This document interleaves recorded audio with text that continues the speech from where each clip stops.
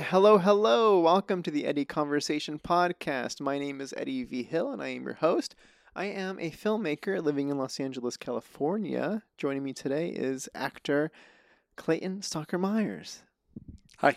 I almost blanked and forgot your name for a second. Did you hear that? Did you hear that pause? Do you want to go again? No, it's great. Just take it? Okay. That's great. It's beautiful. Thanks for joining today. Thank you for having me. This is my education in podcasting. Yes. Podcasting 101. Okay, so I guess just for the sake of it, we're this is again the Eddie Conversation. Yes. So this is a nice back and forth. I know you potentially prepped some also questions. Maybe you didn't. I don't know. We have topics around the space that you can ask questions about if need be. We are here to, learn about you and talk about stuff, share opinions, and we'll see how it goes. No pressure with a line like that. So, question number 1. Okay.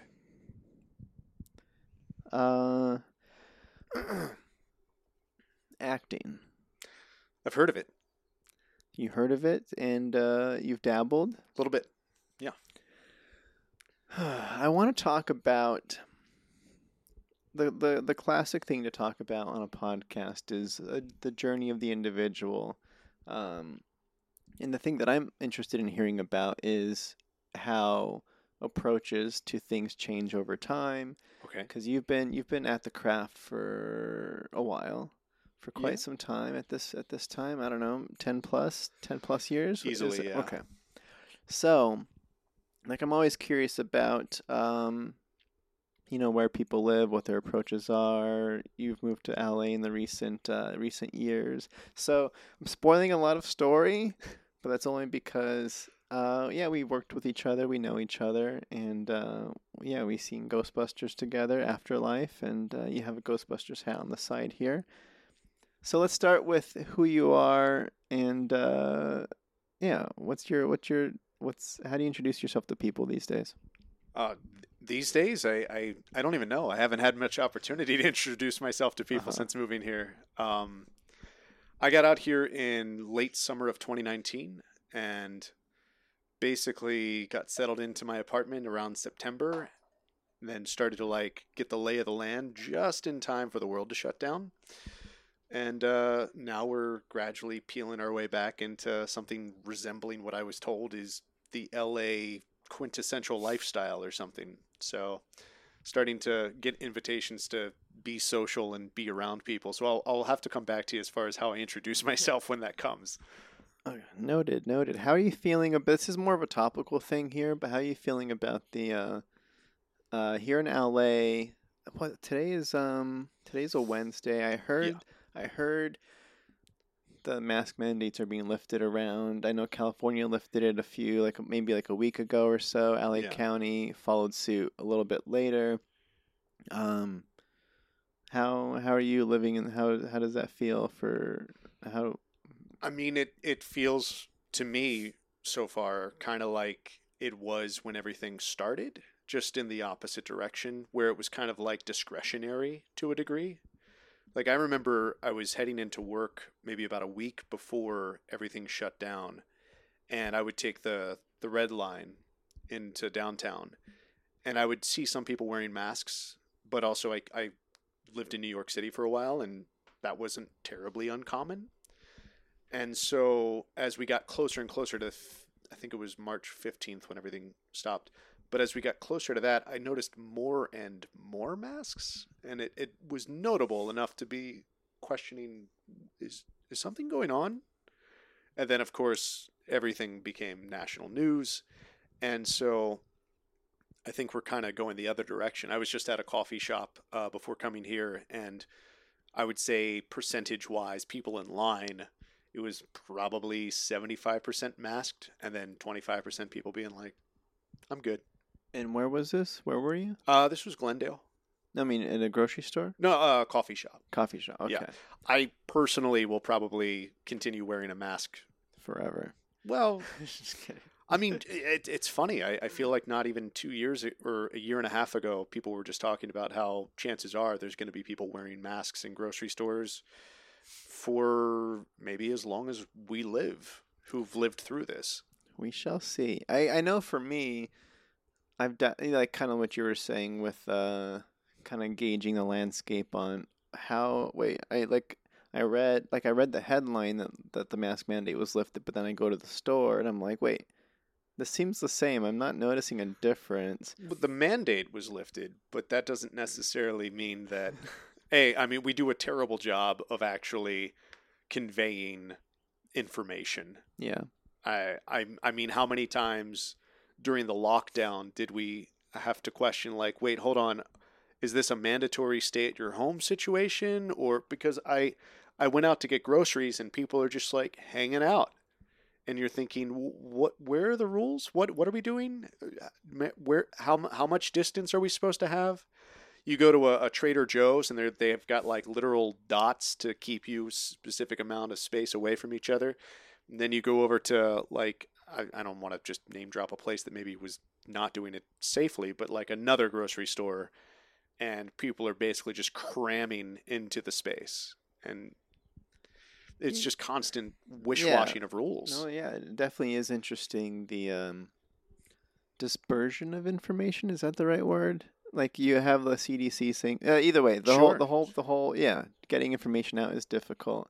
And then I know even when it is out, now I'm noticing that now it's kind of business to business, which is like I know I've been to some coffee shops where it's like we require masks for you to come into the space, Yeah. and then other ones are like we recommend masks to come into the space, and then some don't have signs at all, and then I'm like, all right. Or even I guess it's going to become less so now with the mask mandate lifting, but the requirement of proof of vaccination, Mm. where I feel like I mean, they tried that at one point. They didn't really follow through with that. again, it depended on where you went. I mean, if I'm eating in somewhere, whether they ask for it or not, I kind of appreciate it when they do because I bothered to get it. But I'll purposefully make it a point to show them my ID and vaccination card because they're serving me. I want them to feel safer by proxy. Like it's just, I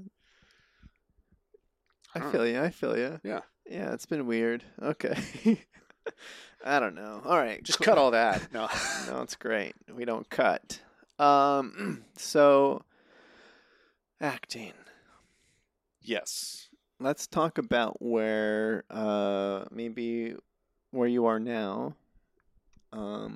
And then we can work maybe backwards to the beginning or Sure. yeah, 'cause I don't know. Like I'm always curious about people that do have experience in the industry and people that have you've worked on many features, Yeah. you've been in narrative spaces for a long time. Um, and so your approach to tackling yet another hurdle in the grind is always interesting to me. Uh, Thank you. I would say the approach really is kind of dependent on the project, dependent on the role, dependent on the timetable. I mean, there's so many variables going into it. Um, Thankfully, it's always a learning process. There's always opportunity to learn and discover new approaches. I feel like when I started doing this, um, I don't know what the common, or not even common, but the old nomenclature is the whole like, oh, I went in with a dream and a pocket of what coins or something. I don't know, Yeah. something silly like that. And there's some truth to that in the sense that I didn't really know what I was doing. I graduated high school. I knew this was what I wanted to pursue. I got a hostel for like a week, maybe 2 weeks in New York. Circled all these audition notices and backstage, a publication that lists these things, and didn't go to a single audition. Completely wussed out. Um, and realized I genuinely had no idea what I was doing. So when I came home, tail between my legs, despite having a nice time in New York, Where was home at this point? this was Frederick City, Maryland, Okay. born and raised. And when I got home, I realized I needed to do a little more research. Headshots, those are kind of important in this line of work. A resume doesn't hurt, even if you don't really have anything beyond like high school theater and community theater. And I ended up selling my game system at the time. I think it was a PS2, I want to say. Grand Theft Auto 3 had just come out. I don't know. I have no idea. I was a big fan at the time, but I also knew that I was spending more time playing Grand Theft Auto 3 than actually pursuing anything. So I sold the game system, used that money to buy my first headshots with a local photographer. Okay. And they did me well. I headshots are almost exclusively color now. I was literally maybe one of the last people to get a black and white headshot because that was still considered preferred for theatrical Really? headshots. Whoa. Yeah. Okay. Nice. Dating myself here. Or I just was receiving poor information. But in any case, I still like how the shot looked overall. Okay, so you sold the PlayStation. It seems like for two reasons. Was it you needed money for the headshots? Yes. A. Yes. B. You also brought up the fact that you're playing it too much. So sure, if if I wanted to do anything else with my life.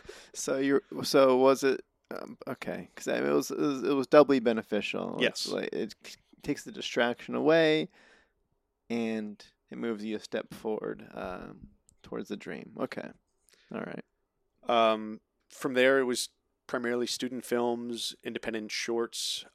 This was methodically a way to get more footage and more on-set experience quicker. And this was New York?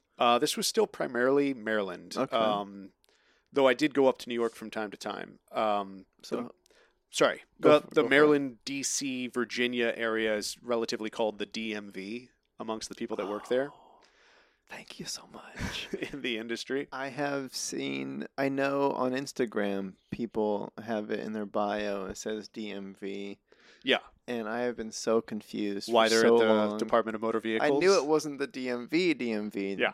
But I had no idea what it was. D.C., Maryland, Virginia. And you can kind of throw Philadelphia or Pennsylvania and parts of Delaware in there as well. It's a weight lifted for sure. Thank you so much. Yeah. Okay, so you were around that area. How would you describe that film scene? What is that? What opportunities lie? 'Cause you mentioned I mean, I have nothing but gratitude for my time being able to be there and working with a lot of fellow just aspirational creative people. There are definitely projects that should I hold for sound? No, you're good. Okay. It's like this dump truck is just a metaphor for it's like this going down. It's guy. not picking it up. You'll see later. Okay. There's a dump truck. No. So I mean it was my education for lack of having an actual education. Yeah. In the same way of getting a black and white headshot for my first headshot, we have casting directors in those areas, the DMV. But also because like DC, Maryland, Virginia especially, a lot of the productions that are happening there, not exclusively, but a lot of the time are also industrials. For people who might not know, industrials are those things that you're always laughing about when you hear that you have to go watch like a video at your corporate job for HR things. And, they'll pause in between a scene and be like, did Dave make the right decision? Or what should Dave say here to Sally, blah, blah, blah. And because, DC, we're talking corporations, we're talking government stuff. There's just all these kinds of industrials. There's also a lot of commercial work, specifically local commercial, but occasionally international as well. And then once in a blue moon, you also get actual Hollywood shows coming to town. DC again, especially House of Cards, Veep, the show Turn, which I believe was AMC, if I'm not mistaken, shot in Virginia. And so these casting directors, they're doing really important work as far as the community goes and the industry. And I was intimidated by that and thought, I need to get experience. I need to get on these student films and indie film sets to show that I can do anything. And then realize that like the commercial market, yes, it helps to be able to say lines. It helps to be able to put words together and sound convincing, Or get paid. specifically get paid. But I thought you needed, not necessarily a degree from Juilliard, but I thought you'd be better suited to come into a casting director's office and be like, I'm not wasting your time. I've done a few things. And then realize, like, no, you've got an interesting look. You can say these lines and put the words together cohesively. Come on in. Like, the door's open in the commercial market. And I didn't realize that until probably 5 or 7 years in, where I was like, oh, I could be doing this and making money? Oh, man. Lessons learned. Lessons It learned. sounds very. Like, I guess I always try to relate it to, like, because I moved here from Reno, Yes. and it feels, just very similar. Yeah, I consider that area, like Reno, a non-film town is how I usually describe it. Okay. Because I know people have talked to me about, like, their time in Boston, or if it's not New York or LA, it's usually, something in the middle of between non-film. It sounds like that area is has a little bit more going on than, like, potentially Reno did. But Hmm. I do recall helping some industrial shoots, like as an AD and stuff, and watching the cast, because there was pretty much one acting studio in town and one casting person in town. Sure. And I'd have lots of friends that were going through the acting program and, like, doing classes week in and week out. So when they had finally an opportunity to be getting paid in front of a camera, it was just interesting seeing friends that were pushing for the narrative stuff having to act in the Sure. Yeah, yeah. in those more educational instructional videos. It's always like a weird, wacky kind of thing. It definitely, it's fun when people come up and they'll ask, do you prefer film or theater? Uh huh. And you're like, I mean, there's so many more spectrums on that rainbow. Like, there is industrials, there are commercials, granted, on camera is maybe the linchpin component towards film, but, like, it's not exclusive. There is improv performances versus scripted on stage. And I mean, ultimately, the joy is acting. The joy is to be able to perform. There are definitely some sets that I've been on where I've scratched my head and thought, what am I doing here? Mm-hmm. But Sure. but at the same time, there's this gratitude of, like, but I'm here. This is great. I Mm-hmm. don't know what I'm doing, but I'm here. And you have an opportunity to play. Yes. So, Okay. All right. Sorry. So you're 5 to 6 years into that pursuit. You're learning this lesson about how you could be doing this and this at the same time. yes. Um. So you're still in the DMV area primarily for Just through bouncing up this. and down the East Coast Okay. for the most part. Okay. So what's the next step? Yeah, I'm trying to I also know about, like, through your website, for instance, Sure. you highlight a couple of, like, awards that you got that were, like, Yes. 2010, 2013. Yes. So I guess I'm trying to gauge leading up to kind of that phase of So from doing the independent shorts and features, I'll try to just hop and skip here, but sure. I had done a short film called One Night in December with a writer director named Andrew Sadler, and he inadvertently had his fellow creatives that he was showing his film to, and one of them reached out to me for, I think it was a 48-hour film festival, participated with that. I didn't hear from him for a while. And then, I don't know, maybe a year later, he just reached out to me out of the blue and just said, I'm writing a feature. I've got the first 30 pages. I'm thinking of you for this role. Would you be interested? So I'm reading the first 30 and I'm liking what I'm reading. And he's just kind of piecemeal sending me, like, the first act, the second act, all the way to the end. I'm definitely interested. This would be my first time in the lead role of a feature. We'd shoot it in Towson, Maryland, primarily. And then he specifies that he has someone listed as a producer who I've worked with on several projects, who I consider a dear friend. I'm just going to say their name, Stacy Jones Gensler. I love name dropping. I think No, it's it's great. great. Like I don't know why people try to like hush hush about name dropping people, Hmm. and I'm like, because they're great. You wouldn't be talking about them if you didn't have something nice to say. Yeah, So like, give them their credit, give them their dues. it's nice to give a shout out to the friends that that help us along the way and that are Sure. awesome and that, yeah, no, yeah, 100%. I It's mean, great. ideally down the road, I'll produce some of my own stuff, and she'll be one of the first people I call. Um, and basically, anytime somebody says, "Oh, I want to produce something. Do you know anybody, or do you have any recommendations?" I'm like, Stacy for days. I actually had somebody text me out of the blue about a contract of some kind that I don't know anything about, and I immediately just referred them to her all the way back in the DMV. So Shout out to Stacy, everybody. So you found out that she was going to be producing, and that was kind of like gave that some, kind of locked it in for me, where yeah, I was like, yeah, this gave a lot is of confidence to, sure. yeah. And so I think we shot that in somewhere between 19 and 21 days. We had an on-site editor, so we had a rough cut pretty much by the time we wrapped. That's cool. Yeah, and I think it's gone through a couple revisions since. I believe it's on Amazon Prime still, if I'm not mistaken. And we were accepted into the Action on Film Festival out here in California.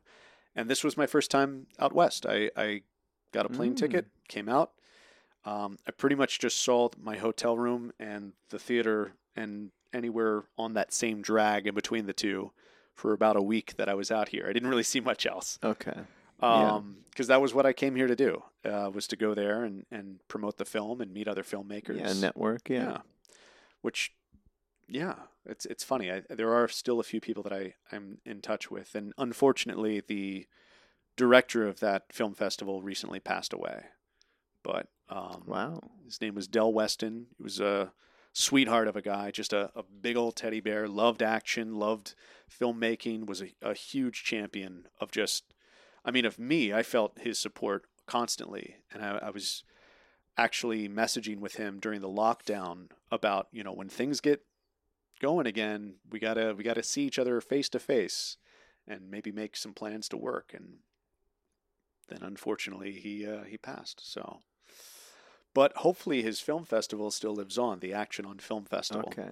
Um, so I was nominated for Best Lead Actor. My co-lead Whitney Nielsen was also nominated, and I won, which was surprising and lovely and fun.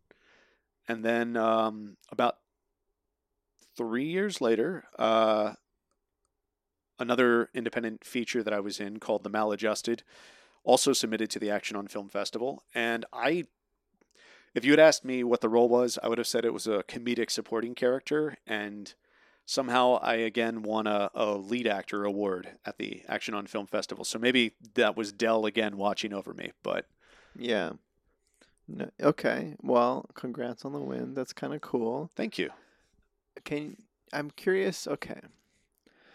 I don't know what to. All right. I want to ask a little bit of the nitty gritty logistical stuff on the production aspect of it as well, because I enjoy that aspect of it. Sure. So when you are for this first one that you acted in, you said 19 to 21 days ish. Yes. The on-site editor. Can you talk to us a little bit about the story and maybe like the scope of that film in terms to give a little foundation on maybe what that process was like and Sure. yeah. I mean, I can primarily only come at it from my experience Sure. as being on set. So, a general example of my experience, like, there was money, but not like a ton of money. My Yeah. understanding from a production standpoint was that their objective was to primarily do handheld, over the shoulder shots, mostly in kind of close up. Like, we're really in this character's world, this character's perception. And I think one of the only shots that isn't that way is around the end when we start to pull back as the audience and let the story continue on its own. Um, this was a personal story. The director, Justin, I feel like this is out there, but he based it on his sister, who had been dealing with issues with Oxycontin addiction specifically. And so he wrote this story to kind of not tell her story, but tell a story inspired by his experience with her, her struggle with that and that addiction, which is still a huge thing going on in this country.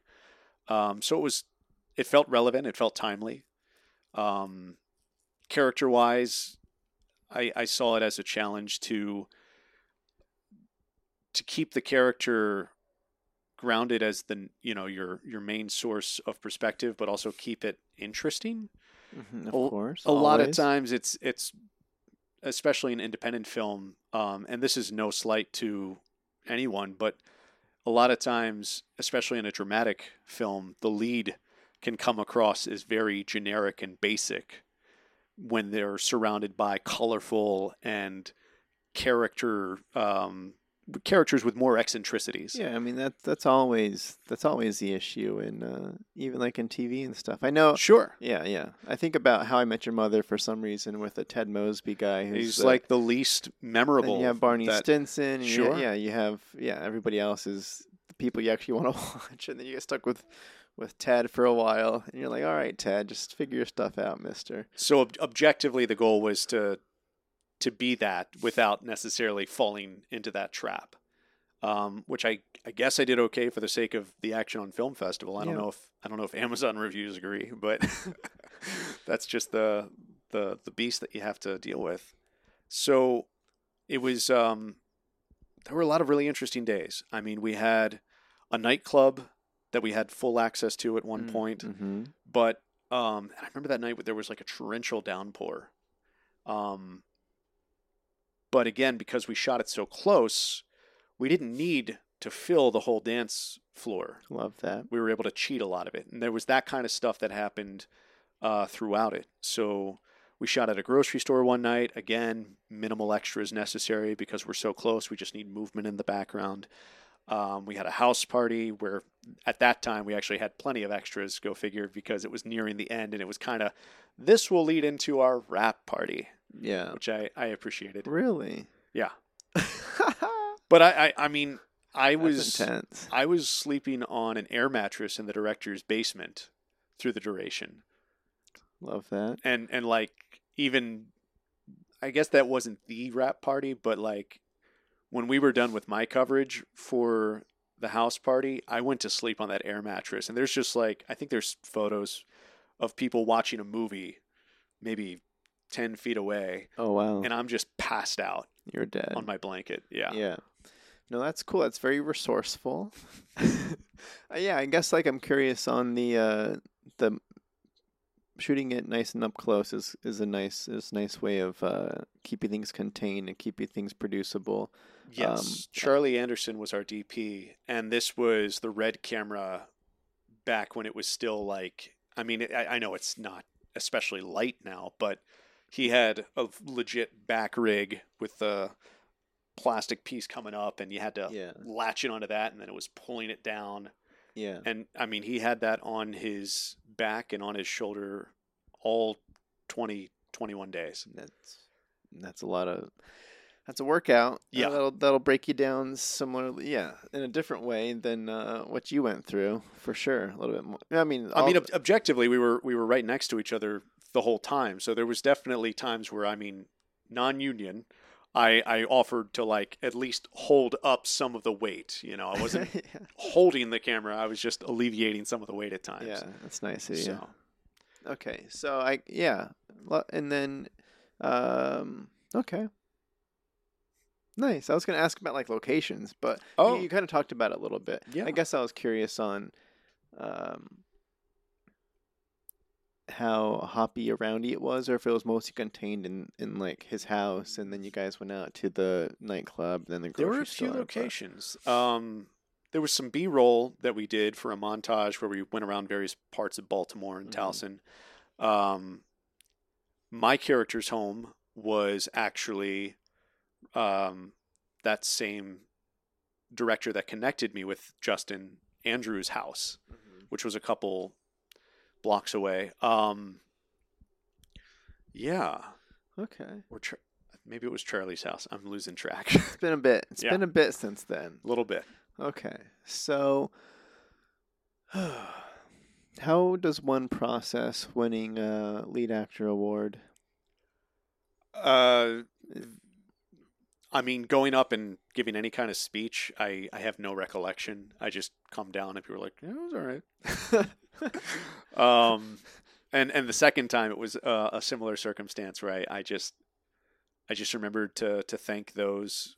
You think about the experience and you remember, obviously the people who helped make it happen, which is the cast and crew, but then the people who helped make it happen for you in the sense of, for me, it was very quick to thank Stacy and Justin because they were the ones who came to me about it first.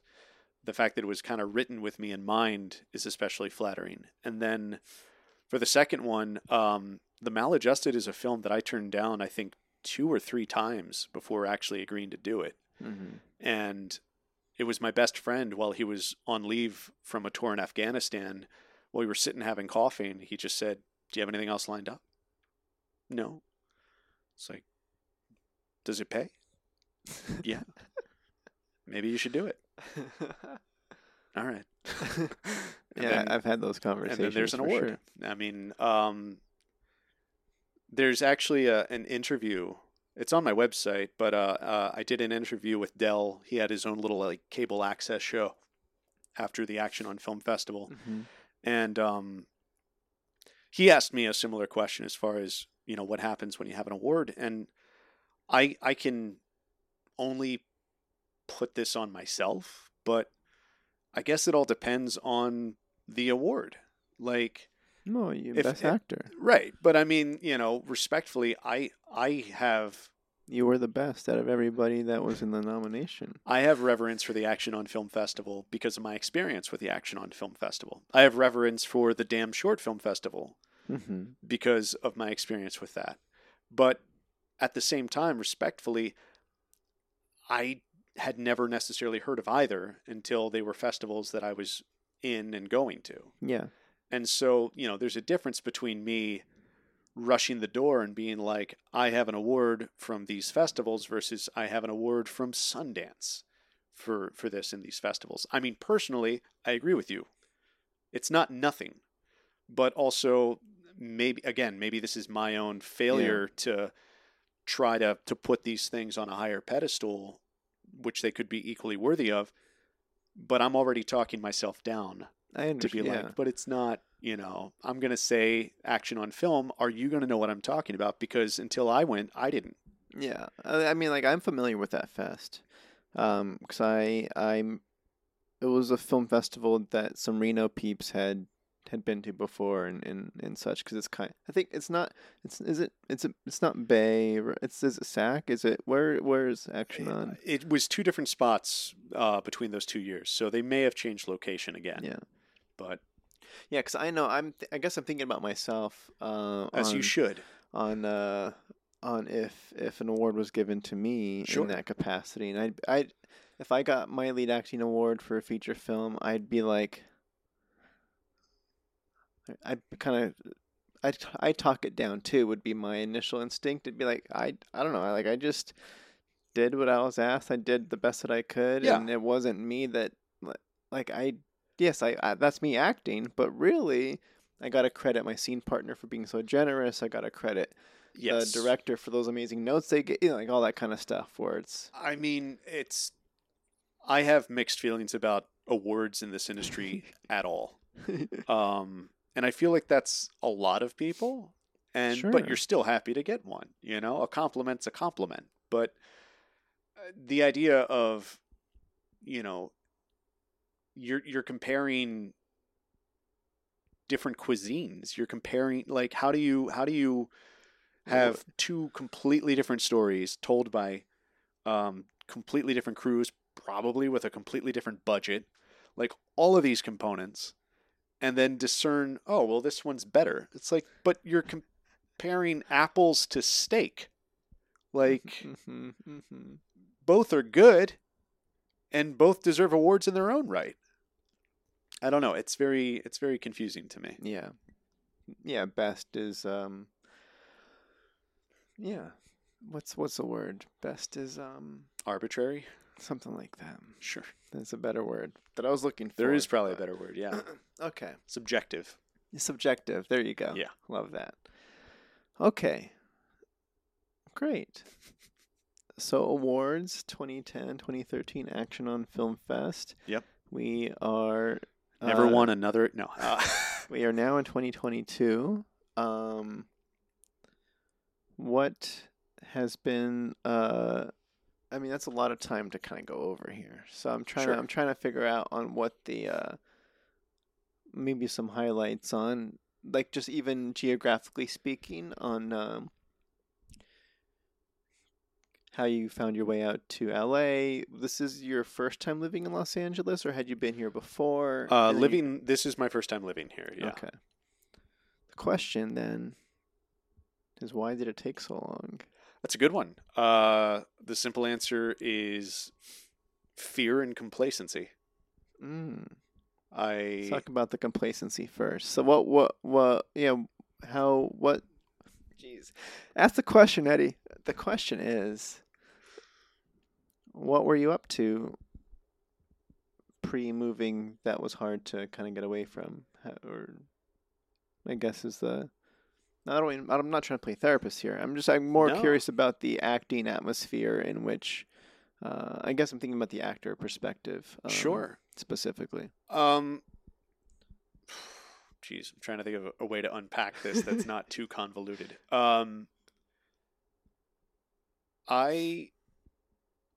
This is a discovery I made in early 2019.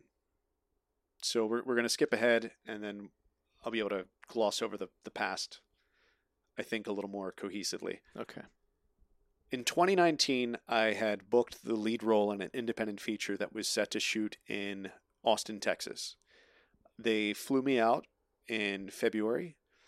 Mid-February, we did a table read, took some last-minute notes with the writers, and then some promo photos. Ultimately, they send me back to Maryland, is the plan, for 3 weeks. And then while they tighten things up, lock down more stuff, so on and so forth, fly me back out. We're going to film it. I didn't have anything specific happening in Maryland at the time. I say, tell you what, shoot me out west to California. Basically same difference as far as travel and price. I can definitely crash on couches for 3 weeks and not stress too hard. So that's what we do. I figured maybe I could take some meetings, like, hey, I'm just in town before I go be the lead in a feature. And, Sure, you can leverage that, yeah. Didn't take any meetings, but still. So I catch up with friends, and about a week and a half, maybe just a week into being in LA, I get word production has been postponed indefinitely. So I don't know what I'm supposed to do. Do I look for an apartment? Do I look for a flight back to Maryland? Like, the film's potentially not happening. So glad I didn't take those meetings. Sure, sure. You still would have been convincing with them shooting a movie, sure. and you would have been telling the truth at the time. At the time. And so I started looking at apartments. And wait, so I'm just to re-clarify. So the plan was you're being they were like 3 weeks until we shoot, and you're like, just send me to LA. I can burn 3 weeks there. Yep. And then you're here, and then 2 weeks before production starts, they say, no go, bye.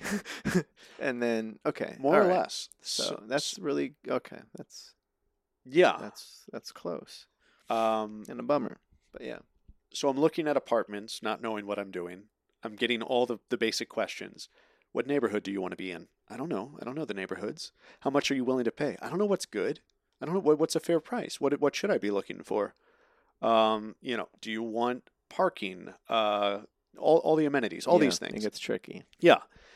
And I'm completely out of my element, and I'm realizing that my going into it initially is a roof, 4 walls, a bathroom, Like, what am I supposed to ask for, Mm-hmm. right?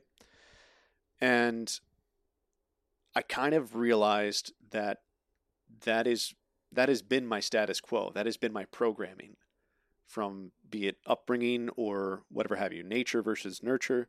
The idea of growing up and having primarily, like, as far as my recollection goes, meatloaf, tuna noodle casserole, grilled cheese sandwiches, things that are not terribly expensive to make, can be reheated, leftovers, so on and so forth. Mm-hmm. Mm-hmm. And not realizing, like, as you're getting older, like, you accept, oh, this is what's for dinner. I'm thankful to have food. Sure. Not know that you could expand your palate, not know that you have these options to, you hear somebody ask for, oh, I want a burger, but I want it cooked this way. I don't want this. I do want that. Throw this on top. And you're like, why are they making this so complicated? You just wanted a burger, right? It's a burger. Mm-hmm. And so that, I think, is kind of where the complacency factor came in. The idea that I did move to New York. I lived there for a couple of years. I did a few projects that I'm happy that I was a part of. But there is a component of actors and myself at times where you're just happy to work. Mm-hmm. Yeah. But then there is that other component of, well, what do you want to be doing? What do you really want to be doing? And, That's the question. it's not, well, do you just want to have a burger? Or do you have a specific way you'd like this burger cooked? Do you want to just have four walls and a roof? Or do you actually have some preferences as to heating, air conditioning, so on and so forth? Yeah, part of town and all that. Yeah, noise. And just there's lots of yeah. And for as much as this pursuit is a passion, I feel like for a long time I've kept it fairly tempered, not wanting to cause any waves or undue attention. And I'm starting now, I mean, be it some of the self work that hopefully some of us did during the lockdown, Mm-hmm. I'm working on finding that voice and trusting that I can be a little louder without being a nuisance. That just because I speak up doesn't mean everyone's necessarily going to roll their eyes and cross their arms. And so, yeah, I would say that there was a good period where I got comfortable and then got complacent. And I was still hustling, I was still working, I was still, finding projects that I could get into and very passionate about. But basically, that project in Texas, the filmmaker ultimately had a commercial come up. And by this point, we're in April. So I had two jobs before I left. I was working at a restaurant and I was working at a theater as a stage tech. And I told both of them, I'm going to LA for 3 weeks and I'm going to film this feature and I'll be back probably early to mid March. Mm-hmm. I didn't get back to Maryland until May. And the director flew me back into Texas. We filmed this commercial. And then I went to a friend's wedding in Florida. And then I was back in Maryland. And weirdly enough, both jobs, basically the restaurant says, oh, hey, you're back. Just pick up shifts and then we'll put you on the schedule. The theater, oh, good, you're back. We've got a show this weekend. Just come in on Friday. Yeah. I mean, I'm thankful, but I'm also scratching my head. Like, how do I say, oh, I'll be back in 3 weeks, come back 3 months later, and people are like, here's everything you left behind. And then an industrial, going back to that I had filmed the year prior, 2018, the client was so happy with the industrial that they asked the production company, can we make more of these with the same cast so we have kind of a continuity in our industrials? So now I have a job lined up that between the commercial in Texas and this industrial, I just spent 3 months in LA thanks to the kindness of good friends and their Mm-hmm. patience. Mm-hmm. and I'm able to pretty much make all that money back that I lost or was down from doing that trip. And so I took a long jog. I got home, realized my cardio was crap after traveling for 3 months and trying to Uh-huh. catch my breath while staring at the ceiling fan. I realized, okay, if I can step away from everything, come back Oh. and have, the two jobs, the financial security and acting work. If I can do that here, I can do that somewhere else too. So it's time to shake it up. And then it became that coin toss of New York and LA. But after having been out here, it felt like there was unfinished business. So bought a used car from my buddy's dad. And about a month later, July, I was on the road. I didn't know where I was going to stay. I didn't know Hmm. what I was going to do. But even pandemic notwithstanding, I'm grateful and thankful and feel like the journey is there's still progression. It's still moving forward. Yeah. I'm sitting here talking with you. Yeah, That's here a we nice are. thing. Here we are. Here we are. I thought you were gonna go the route and say that the move to Los Angeles in the end, let's just say worst case scenario, you could always go back and have these things still there. I thought like that Interesting. like where like you said I'll be gone 3 weeks. You came back 3 months later Yeah. and everything was handed right back to you and you're grateful and confused. And so like the lesson I thought you were gonna say the lesson learned was this will still be here even if I make a like if I take Yeah. a risk, I can still come back and things will probably be okay. That's interesting. I could see. I mean that maybe that is a component to it. I think the other aspect or the thing that I tried to latch on to more was, um, even if you don't know how it's going to work out, it can still work out. Hmm. Like, yeah, I'm again super grateful that those jobs took me back for the month and a half that I stayed Yeah. afterwards. But I think, and this is true again, it all just kind of snowballed from there. Like, I, I have a friend who's going to be on a show on HBO Max called Winning Time coming out soon. Just name dropping still. Great. Um, his name's Spencer Garrett. You should look him up and give him all the love. But um, basically, I gave him a shout out just to let him know that I was going to be coming back into town, and he was accommodating right out the gate. As far as like, well, just let me know when you get here. It's like, well, thanks. Didn't expect any of that. And then um, the on-site editor of Heaven Burns, the film Hmm. we were talking about, Yeah. he lives or was living out here. He moved since the pandemic, but was living out here in Alhambra. And he says, "Hey, I've got a room if you want to rent it for a little while." All of a sudden, I have that taken care of for a month. Like, it just, these things that I never could have predicted, never could have fathomed, were the things that I avoided because I couldn't see them. Yeah. These risks, these opportunities. I'd never driven across the country, so it was hard to visualize what that journey would be. I'd never lived out here, so it was hard to visualize how that was supposed to go. I was used to having my burger, Yeah. Yeah. not Yeah. realizing You're, that. you're great with metaphors. It's lovely. So it was, Yeah, I mean it's scary mixing it up and changing and going into the unknown. That's yeah, it's we love plans and we love familiarity. Yeah. yeah, I always find myself wanting to stay mindful between content. Content is good. Content is a sense of stability versus complacent. And I could be wrong, but I feel like a lot of times there's a very thin line between the two. And I probably think about it a little too hard sometimes, but Hmm. that's just where I'm at. Love it. I'm gonna bring out my notes here, and we're gonna pivot a little bit. Pivot.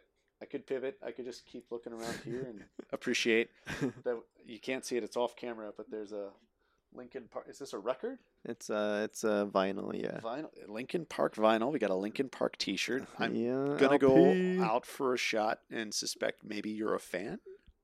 I'm a fan. I'm a fan of Lincoln Park. It's Nice. true. I've never been, Jeez, how dare you? but How dare you? No, yeah, there. I don't know how you are with if you go to concerts often or if you've dabbled in how you are with music, but have you been to any big live Not- shows? not crazy big. I volunteered at Virgin Mobile Fest one year. Got some really cool shoes out of it, but Nice. and in turn ended up seeing a couple different bands more or less by proxy, like walking around. Yeah. But no, I don't like actively seek them out. I think the most memorable one of recent for me, and it's still many years ago now, is probably Andrew Bird at the 930 Club in DC. Okay. Yeah. So the ones that you just kind of like experienced via proxy, like you say, Yes. were they good? Did you enjoy, like, were they bands that you were familiar of, or did you get to, or did hearing them turn you into a fan? Be like, oh my gosh, I did not plan on hearing this. These guys are awesome, or she's great. Not so much. Okay. No. Like don't get me wrong. And it wasn't like I really stood there and took in the actual show so much. It was more like turning the dial on your radio and just It catching was just music playing. glimmers. Yeah, you didn't appreciate the art. I didn't have much time to. I was still working. I'm just. But I did catch during a Chili Pepper set, they stopped playing because basically I guess somebody was ODing Okay. in Yeah. the crowd, and those guys are all sober now, and they were just like, hey guys, we love that you're enjoying the music, we hope that you're having a great time, but like, please, we gotta keep it Be cool, guys. yeah Be cool and please help this person yeah right now. please but- make space, stop trying to rush the stage, there's somebody maybe dying here. Yeah. Yeah. Okay. And copy. No, because I think about I saw Linkin Park like 5 times in concert, Okay. and they would win multiple awards like best live Sure. show multiple years. Like, or they're always like. But then we're back to world awards class. with art. Well, Like, I'm just saying, Yeah. other people like them. I'm not saying they should. No, all I'm saying, it's a world class act, and I loved every show that I went to, and it was beautiful. Awesome. Whew, good times, good times. I mean, I do know Linkin Park. Everybody, yeah, you should go and invest more time. I'm just kidding. All right, I'll just take this LP here. and play it on your vinyl player, your record player. All right, I wanted to ask. You talked about burgers as a metaphor for kind of preferences Sure. in what you want. I know I'm just going off of your website here, Oh boy. but you do talk about a niche for yourself that you have potentially recently discovered, or I'm not sure how long you've been It's been a little while pushing now. for this, but the description of this niche you say is playing as an actor, playing tricksters Yes. with devout love. Yes. Do you want to elaborate on that and how you came to that? No. Sure. So, living in New York, there are a whole bunch of these. I don't know if you want to call them classes or seminars or whatever have you, but workshops. It's a good one. Where basically, as an actor without representation, agents, managers, what have you, your objective is to try to see casting directors, people that are in charge of filling the roles on, say, televisions and films that you would like to be a part of. Without an ingress, you're basically just standing, waiting to be discovered, which is probably not a great approach. And so there are these companies that will Oh, okay, I know where you're going. figure out how to coordinate with casting directors or those agents and managers that you want to notice you, so the casting directors will notice you, so on and so forth. and ask you to pay them money so you can sit in front of them, have them tell you what they do, and then And then tell you who you are. uh, some of them will do that. Some of them will literally just let you do a monologue and be like, "Oh, maybe we'll keep you in mind or whatever." Okay. But Okay. there's a typecasting component. Yeah. You're gonna play the tall, handsome leading man. You're gonna play the quirky best friend, so on and so forth. Those are all typecasting situations. You're the bubbly blonde. You're the meek office worker. Yeah. So it gets more specific than that. But basically, you go to enough of those, and a friend of mine reached out and said, "I went to this guy," and It's a great start to sure, it's a great start. I went to this guy. Um, there's there's a Zoltar machine at the pier, and if you so basically this guy's deal, as I understood it, is he asks you a bunch of questions, and your answers aren't the only thing he calculates. It's how you answer. It's he'll go, the baseline question and then like Yes. 5 questions more based on your answer. Um, I think he said he can do it in, I want to say like 22 questions, or maybe he started at 22. Now he can do it at like 11 or something. But the gist is,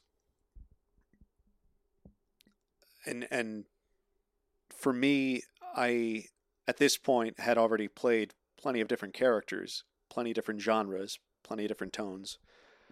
At this point, he was figuring out where I resonate strongest. So, Trickster apparently is something that I resonate with, that I connect to.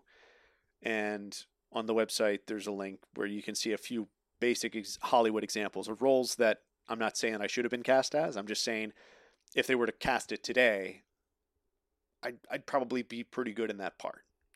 So a Trickster one is, say, Ocean's 11. I'm not saying I'm Clooney. I'm just saying Danny Ocean, the character, is a con man doing an elaborate heist. And so there's the trickster component, but then the devout love.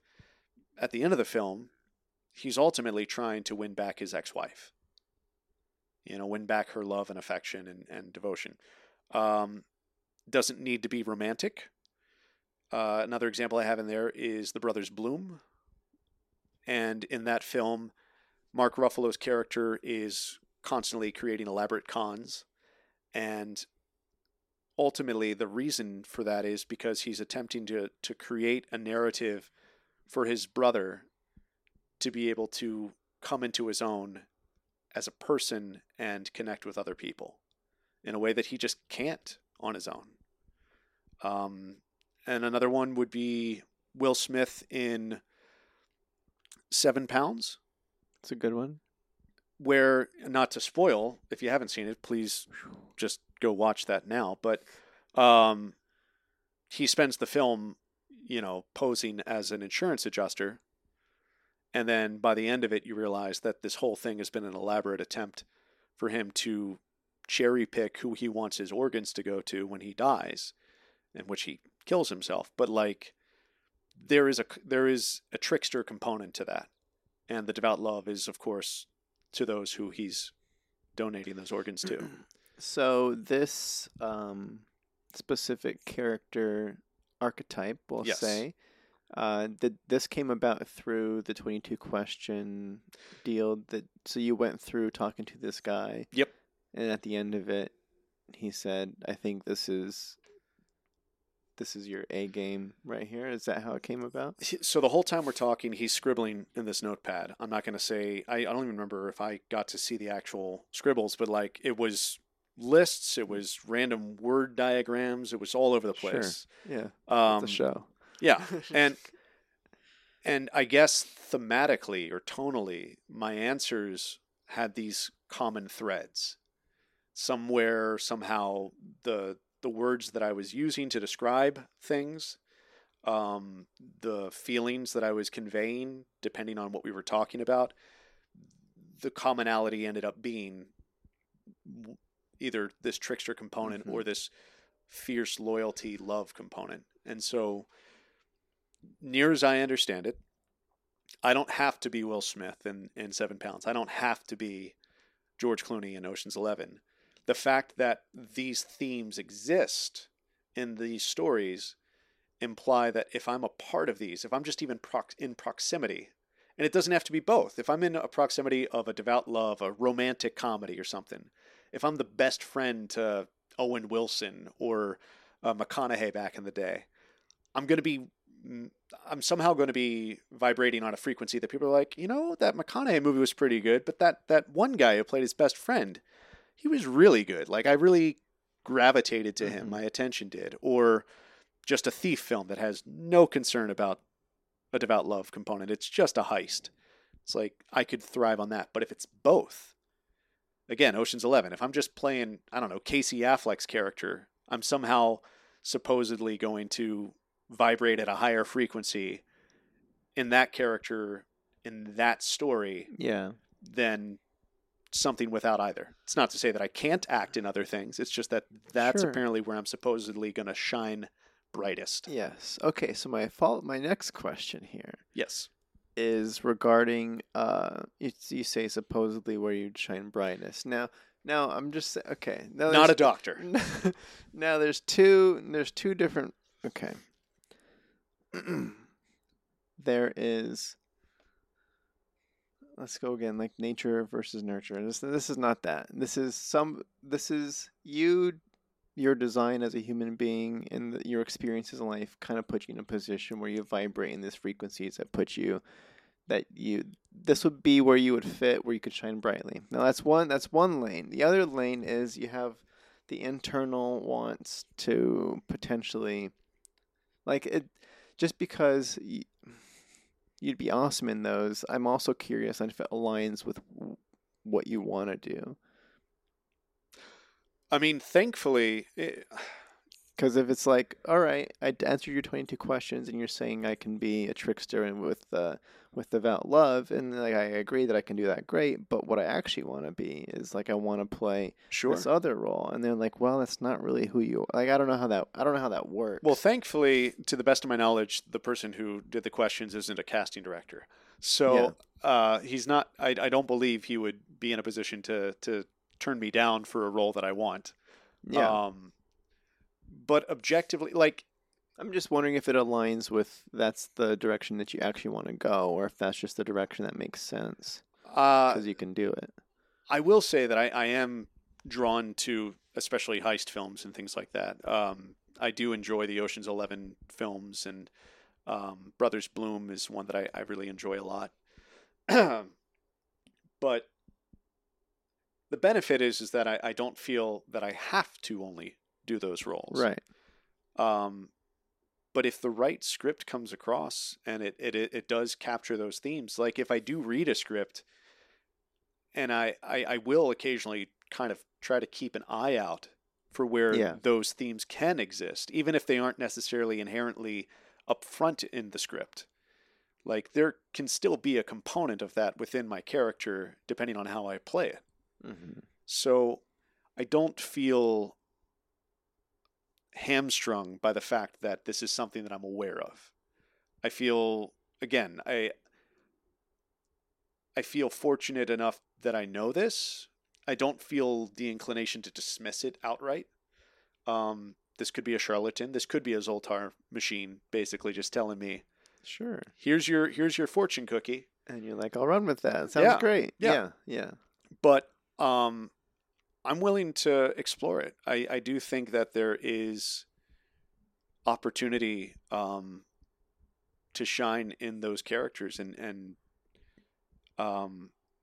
frankly, as an actor, I'm drawn towards story. I'm drawn towards story told well. If it's a trickster with devout love, all the better for me, presumably. Yeah. But if it's not, and it's still a story told well, yeah, happy to be a part of it. No, most definitely. You know? Yeah, because I know. I guess just for those that have never acted before, sure, acting is difficult. It can be. Getting cast is a process and difficult. Yes. So if there's anything that one can do to put yourself in a better position to be in more of the scope of being seen in a certain way, it's good to be aware of that so you can put Sure. yourself out in the world and be seen as like, oh, for some reason, I see Clayton as this one character, and it's probably because that's how he presents himself, and that's what you're actively pushing. So it kind Yeah. of helps I people to mean, see the thing. I Not, th- I think there's the component of, I don't know, like you tell me as a writer filmmaker, you're not writing and making a film that you wouldn't want to see, right? correct. Right. So like if somebody is only reading Robert Ludlum or Michael Crichton or uh, I'm terrible at this. I'm spacing whoever writes or Tom Clancy, like these spy thriller kind of things. They're not going to most likely say, you know what, I think I want to write a book. I really think it's got to be something like Eat, Pray, Love. Mm-hmm. They're probably going to write something that feels more akin to what they gravitate to. So while I enjoy a lot of other different genres in films, I undeniably do gravitate towards, again, the Ocean's 11 and so on and so forth. So Those are fun movies. yeah, Those they're are great. fun. But if an opportunity presents itself, I would probably be all the more likely to pursue it in that sense. Yeah. Great. It's funny because I honestly, leading into this, probably 20 minutes ago now, I honestly thought you were going to be like, what? How do you prefer your burger? How do you prefer? Where is your favorite burger from? No. We don't. No, This isn't a food podcast. not yet. I've been waiting, trying Not to get yet. there. What? I'm gonna eat so good. So being that you have, I don't know, you've been in LA long enough, we'll just say, But not really. to No. potentially. Okay, that's a part of. All right. How have you had the instance in which anybody in town has wanted to connect with you that is from out of town, where it's like, hey, I'm a friend from Maryland or New York, and I'm coming to LA. Do you want to hang? And then, You know, so the reason I threw out the interjection was just, yes, I've technically been out here coming on 3 years, but really for the idea that somebody would reach out and do that, maybe a year, yeah, as far for as sure. that being a possibility. So I guess what I was gonna follow up with was there's a common question of like, where should we go eat, or what's good in this, I like know take me nothing. somewhere, or like what restaurants do you love eating at? I'm still that guy. I'm still asking people for suggestions. Yeah. I know a few spots near me that I've been to that I enjoy and have kind of become my go-tos. But like outside of that, I got nothing. Because I mean that's how I feel as well. Yeah, you're on 3 years too? Yeah. Wait, how much earlier did you get out here? I was here November 2018. Okay. So I've only got you by a few months Yeah, or, a couple or months. so. But I don't know. I just more my thing is I don't go out. Well, and again, for 2 of these 3 years, that wasn't You really an can't- option. You can't go out. Yeah. Okay. So we can't talk about burger places that we like because we don't know. I mean, You I know- could tell you some burrito spots that I'm a fan of, or at least one in particular. Sorry. You've been to one burrito place. No, that I especially would recommend. But yeah. Okay. Do you want to shout it out? Fred's 62 in Los Feliz. I've never been. Really? Oh, Fred dude. 62. Got a nice burrito. There's a place near me here in Burbank called Alfredo's Mexican restaurant, All right. and it's pretty good. It's pretty good. I'm easy with burritos, man. You hand over. I mean, you gotta really, it's- you gotta want to screw it up. it's hard to yeah. Yeah. You gotta go. Yeah. I was gonna try to make a joke, but Oh no, go for it, it's please. no. No, set it up. How do you mess up a burrito? I don't know. That's How not the do que- you mess up a that's not the que- burrito? That's not the joke. Oh no, that wasn't the setup. No. Hold on, knock knock. How do you mess up a burrito? I was just thinking about how I went to a place recently for tacos, and it's hard to mess up tacos, okay?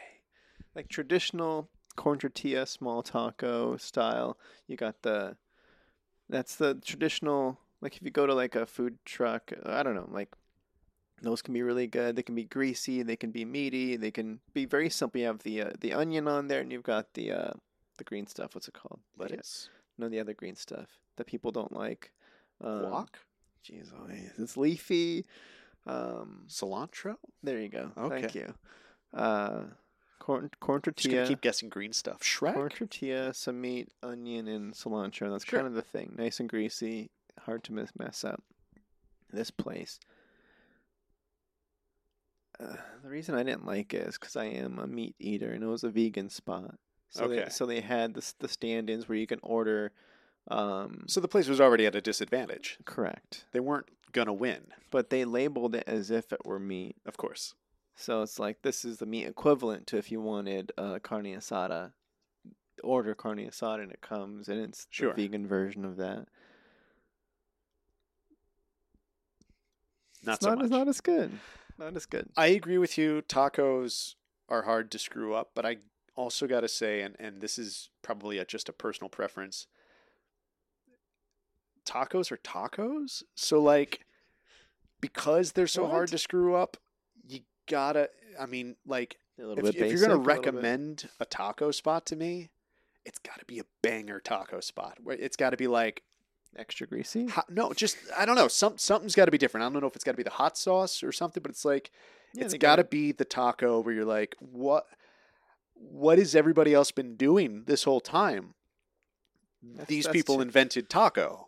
Like, So you need it to be a great taco for you to wanna, or yeah, I mean, like with a for you to get burrito, you're anything out of getting it. you're getting a meal in a tortilla. With a taco, you're ordering like 3 to 8 at a time to get Yeah. satiated. Mm-hmm. I don't I know. agree. How do you feel about crunchy versus soft? Yeah, see, now we're into it. Now we are a food podcast. I grew up on crunchy tacos, so I mean, like the public school system gave you crunchy tacos. Like Okay. that's probably my introduction to it all. So I have indifference because cafeteria food. I don't know.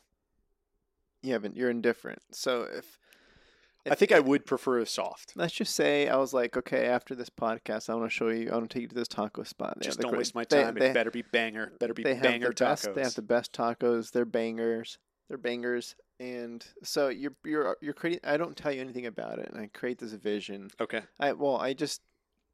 I did. Don't tell you anything, but I create this. I don't tell you anything specifically, but Sure. I tell you how great it is, Yeah. and it tastes great, and oh my gosh, and blah blah blah. But I Yeah. don't describe it. Okay. Are you envisioning a soft taco or a crunchy taco? I think I'm envisioning a soft.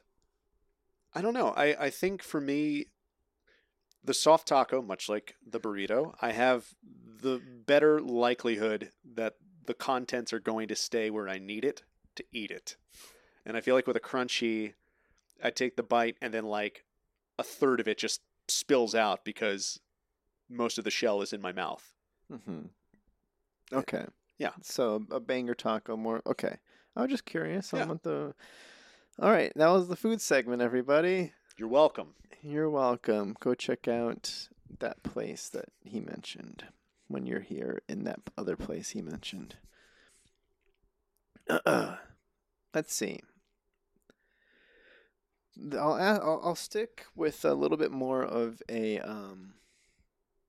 this is I'm going to keep it broad. I'm just going to ask your opinion on this thing. Can I ask you your niche first? For what? What do you think your niche is? As a director? I mean, as the kind of stories that you gravitate to. Like, if you had to pick 2 descriptors, Or for me as an actor? well, that's the thing. Like, the niche thing wasn't exclusively towards my acting. Like, Yeah, it was. you could go get it done with this guy, and he's not going to say go be an actor and do these roles. He's going to say these are the stories, or this is the narrative. Be it your personal life, your professional life, wherever you go, whatever you do, these are the things that really kind of are part of your core essence. Mhm. And that's what translates. So, like, I don't know. I mean, based on the stuff that you gravitate towards and the stories that you like to tell, what do you think you would describe your own? It's hard to niche yourself.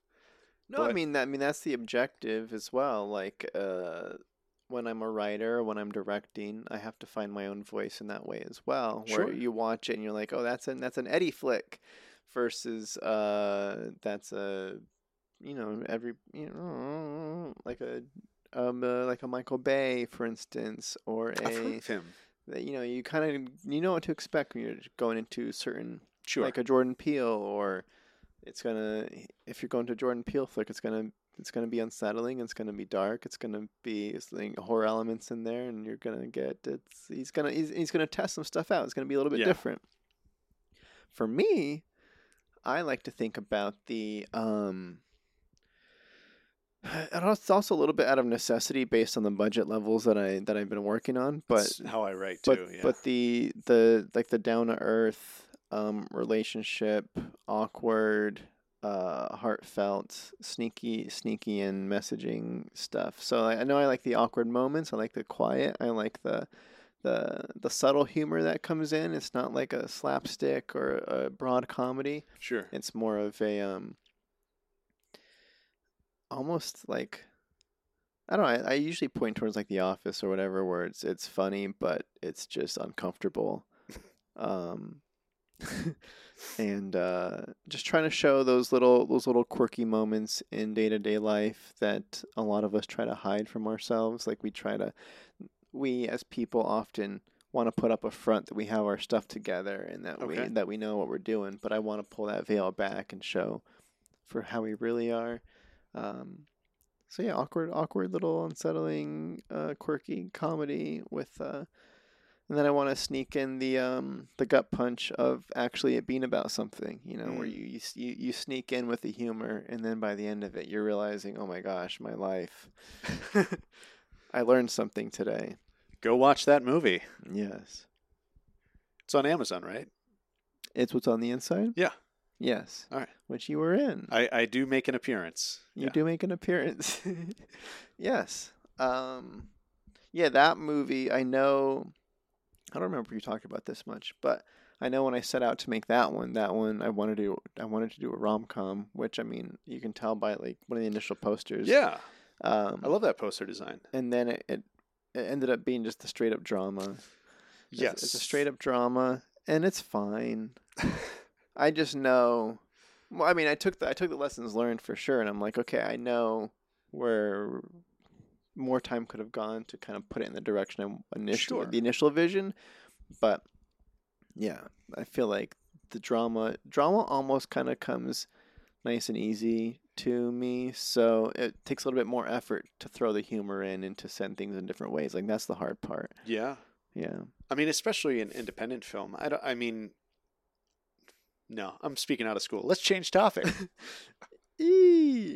What was my question? Oh, I was gonna have a question. Then you. All right. So this is there's this trend as of late, and I wonder if you're on the bandwagon or if you're. I mean, there's three. I mean, yeah. I'll throw out a word. It's manifest, manifesting, manifestation. Okay. Those are different variations of the thought to how do you feel about manifesting? Do you believe in manifestation? How do you view I'm just gonna keep saying manifest. Yeah. I didn't see Manifest, but I heard Netflix is going to pick it up. So hopefully, I don't know, it gets new life there. That's not what you're talking about. No. No, I know.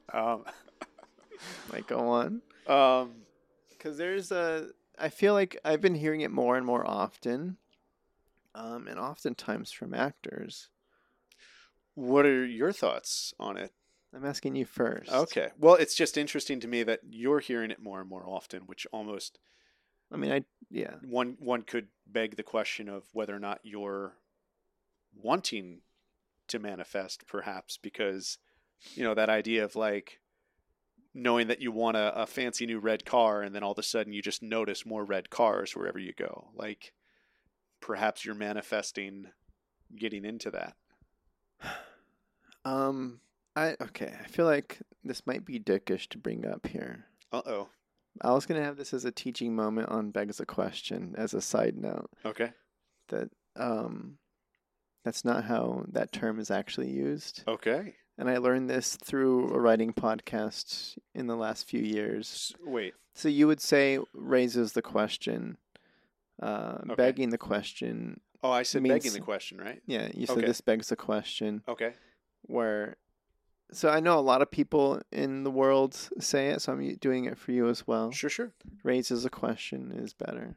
Okay. So I kind of, whenever I hear it, I'm like, ding, oh no, they're not using it right. I need to save them. I appreciate the note. That's as an actor, I take direction. No, Okay, so sorry, you were asking. I I got distracted by begs the question. I was asking if you thought that I thought you were implying that I was using the word manifest wrong by making the comparison of people who say they want a red car, no, right? And you see a bunch of red cars. It's just interesting that I this word is like. You're noticing it Here's more. what I like. I like the idea of manifesting. okay. The idea is you want something, Mhm. and at least it gets a person to do that homework of figuring out what they want in life and where they want to land. Like, oh, I want to, like, I want to be working for Marvel at some point. I want to direct a Marvel Sure. Disney Plus show. So at least homework is done, and I know a destination that I want to head toward. Yes. Or as an actor, I want to co-star in a thing, or I want to land yeah, whatever. Okay. So I like that the homework needs to be done in order to manifest. Like, you need to create goals, you need to create wants. The thing that annoys me with the idea of manifesting, like, I'll just say, like, I feel like it's a TikTok thing. I don't know if that's true. I'm just speaking out of turn here, but I've heard of TikTok. yes, TikTok is a thing.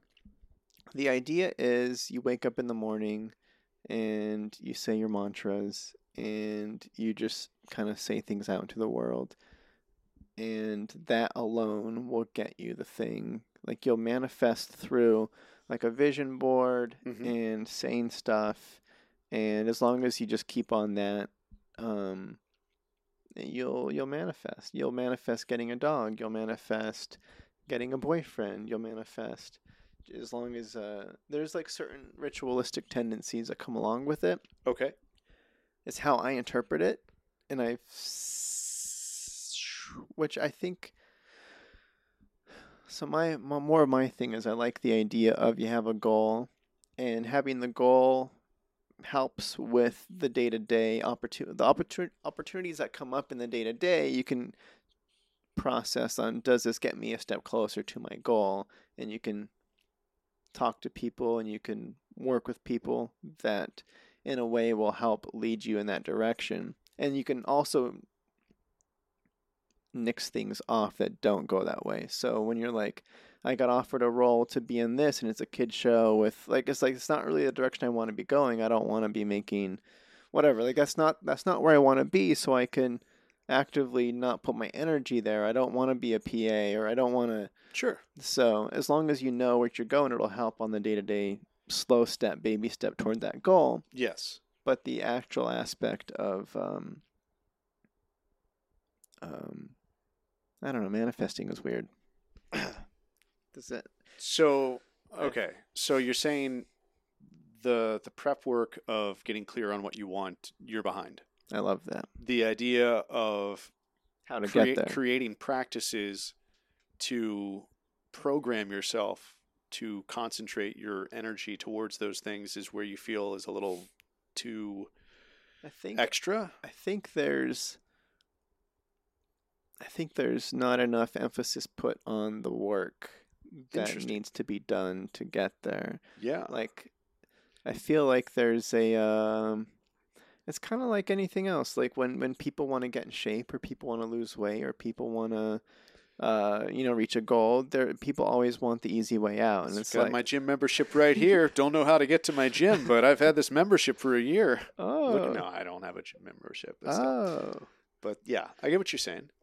Yeah. I don't know that I mean, maybe it's just the people I'm talking with, but I don't know people offhand who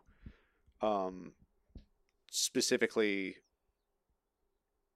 have the goals without the, maybe, I mean, maybe I'm just intentionally trying to not be around the people that are like, oh, I made a vision board. It's over somewhere. I've Yeah. heard people literally say in conversation that I'm overhearing or that I'm around like on set or anything. It's like, oh, like I want to, like, oh, I would love to have a dog. Like, they're like, you manifest that. And I'm like, well, why is that your advice? Yeah, I Or you mean, can just go and buy a or you dog. could just go and buy a dog. Why do you have to I don't get the usage. I yes, I think in that I might need education. I think in that sense it's a bit of a misuse. I'm by no means proficient in all this stuff, but I will say that I've learned to like what vision boards are all about in the sense Mm-hmm. that um, in so many ways it's all about reprogramming. You're not to put something on your vision board. The universe doesn't need a wish list. Is one thing that I know. Um, but you can kind of categorize aspects of your life that you want to see something different. If I were to put, I don't know, just a studio apartment for myself without a roommate, that could be the equivalence of someone else putting a mansion on the Hollywood Hills on their vision board. Two drastically different things as far as, what one might believe to be their reach. But at the same time, this thing that is the commonality is that the person who has the mansion on the board and myself are subconsciously programming the brain that it's not as far out of reach as we're telling ourselves it is. You might be saying to yourself, you might be talking yourself out of the dog, saying to yourself, I want a dog. Like here, I know I want a dog. I want to have a puppy that I come home to, that I train, that I take for walks and take stupid Instagram photos with. They don't have to be stupid. But you're also having this up here giving you every single reason no. Mm-hmm. Dogs cost money. What are you going to do about your social life? You're going to have to be home taking care of this thing all the time. What about your career? You're working on set today. That dog would be at home. You can't bring it to set. It's not trained. Like a million things there. But then you could also have presumably a vision board with the dog on it. And you're all of a sudden, not all of a sudden, but like gradually, if you're doing the work, like you said, you're finding yourself realizing it's not as far of a reach. Okay, yeah, I'm on set, but I can train it or I could get it house sat. I'm finding solutions. I'm finding ways to give in to what my heart wants instead of constantly rationalizing why I can't. So like I'm not going to pretend to know, but when it came you I would say are a manifester in the sense, at least in the little that I've gotten to know you. You've been out here for not even 3 years. Try not to be insulted over. I'm just No, kidding. we've been through a pandemic, but I mean, we had coffee about a month ago or so, and I think I made this point, but like, you're on set, you're doing your script supervisor work, you're still writing, you're producing things. Like, you moved out here to do a thing that I feel like is relatively common knowledge for most people now that isn't something that people can come out here and just do. A lot of people come out here and say they're going to, but you're doing it. And you're making it work. And you're collaborating. You said, I want to make a podcast. We're doing a podcast. Do you know how long I've been telling people that I want to do a podcast? No. A lot longer than you've had this one. So, like, I don't know if these are goals. I want to make a feature film. I want to produce a feature film. I want to be on a lot of other people's sets and get those experiences, make those connections. I want to do a podcast. Did you have the brain capacity to tell you all the reasons why those shouldn't be things that you focus your energy on? Or were you always just like, these are what I want to do, and your brain immediately just said, great, let's figure it out? Yeah, I'm more of let's figure it out. Okay. Yeah, no, when I mean, it does take a lot of brain work and to get to the point of making the final decision. So I'm sure. I mean, I try to not live too long in the excuses world. Like I know with making my first feature, it's what's on the inside available now on Amazon Prime Video. Amazon Prime Video. Um, that one I had avoided making a feature for the 5 years of Reno. Like I purposefully lived in short films because of X and Y and Z reasons, which are easy to explain in terms of like short films are easy because you can make one in like a day or half a day or a weekend.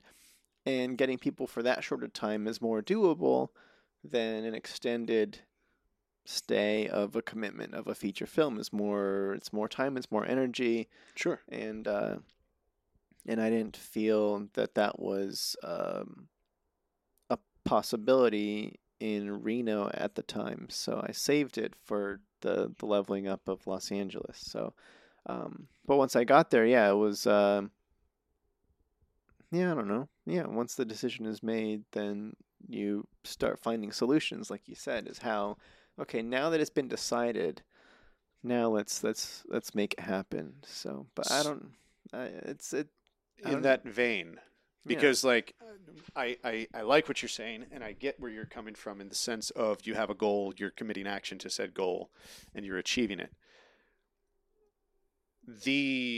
I mean, from what I gather, if the people that are focusing on manifesting certain things, I mean, for me, a lot of it again is reprogramming my brain to accept that I can be loud, that I can ask for more than just the burger as is, specificity, as it were. But in the sense of what are some things that you would say are in your mind at the moment out of reach that you want, but you almost feel like it's not realistic, not feasible, not. Uh, I mean, I think a lot of it also comes down to a sense of self worth. Like, obviously, you're worthy of whatever you choose. But at the same time, depending on your upbringing, again, nature, nurture, you may have conditioned yourself to temper that yeah. desire. You may have conditioned yourself to limit your sense of self worth. Like, what is the next thing you feel like you have to reach for that maybe you don't have to reach as hard as your your brain is making it out to be? What is the next thing I have to reach for? Like, what is a goal That that I you have in don't that what is your next big goal that you well, feel like is a little further down the road? yeah, like one thing that I know I'm working toward currently, like um, so there's yeah we one feature that I've directed is currently out. There are two features I've directed that are in post. Mm-hmm. Um, and then I'm thinking about uh, it's normally like an external validation, kind of external approval goal, which is completely mostly a lot of that's where the control you start. It's not really about you anymore. It's Sure. more of like, okay, so I have some story ideas that would require collaboration with larger companies. Let's say like developing like I would love to develop a movie based off like a game board property, but Okay. I can't make that movie without the collaboration and consent of that company. Sure. So for me to even get, let's just say in my brain, and for me to be considered confidently to be trusted with such a property and to take such a thing, it's like, well, I probably need some additional support on the external validation side is what other producers can back me up to say that this guy can do it, what actors would I have worked with that would impress such a person that's talking to me in that vein, and that's kind of like a weird thing too. Or being trusted with like this guy has produced stuff in a similar capacity that shows that leveling up isn't that much of a risk, like mitigating the risk factor Sure. of like I've directed stuff in the sub $100,000 range, so why would people trust me with a $15 million budget when I haven't shown that I could operate in that capacity? So this has all been part of the long game. So Correct. I mean, when you go to Amazon Prime and watch It's What's on the Inside, notice the subtle hints of game board property. pitches because they're in there. They're Well, I mean that Easter eggs, it, but well, that's more of just the experience gaining. That's more of just getting the reps sure. in the craft in general, developing the craft, developing the confidence in directing actors and composition framings and all that. So let me ask you this one: Yeah. what would you say to those people, or what are your thoughts on those people who take a big swing and just like I don't know. I hear I don't have a specific example, but I've definitely heard stories of like someone saying, "Oh, I was on a flight back from wherever, and person in the seat next to me just happened to be a CEO for a game board company, and I always thought it'd be funny to make a movie about that game board, and so I just pitched it to him on the airplane, and now I'm a producer." Like, Yeah. do you feel like you just want to have the opportunity to just pitch it? Or do you feel like you still have to do X number of reps more, be it short film repetitions or networking opportunities before you really feel like you can knock on their door and say something? Um. Yeah, those stories definitely feel like outliers. Yeah, Right? those are Yeah. total outliers. So my I guess taking from experience again, I script supervise a lot. Yes. So I get to be on set observing other directors in situations similar, not too dissimilar from that, where it's this person's feature film debut and they're working with like, millions of dollars here or hundreds of thousands of dollars, and they spent a lot of time in pre-production prepping the thing. So Sure. this has been like 3 years in the making, and now they're finally on set doing the thing. Yeah. And I have watched many director kind of crumble under the pressure of it's like, well, all the homework, all the work and reps in the last 3 years were all producer reps. So it was like Sure. just getting the thing made, and so the reps on set, there was kind of like some gaps on communication. There were gaps on just sustainability of Interesting. keeping the energy up for an extended period of time. Sure.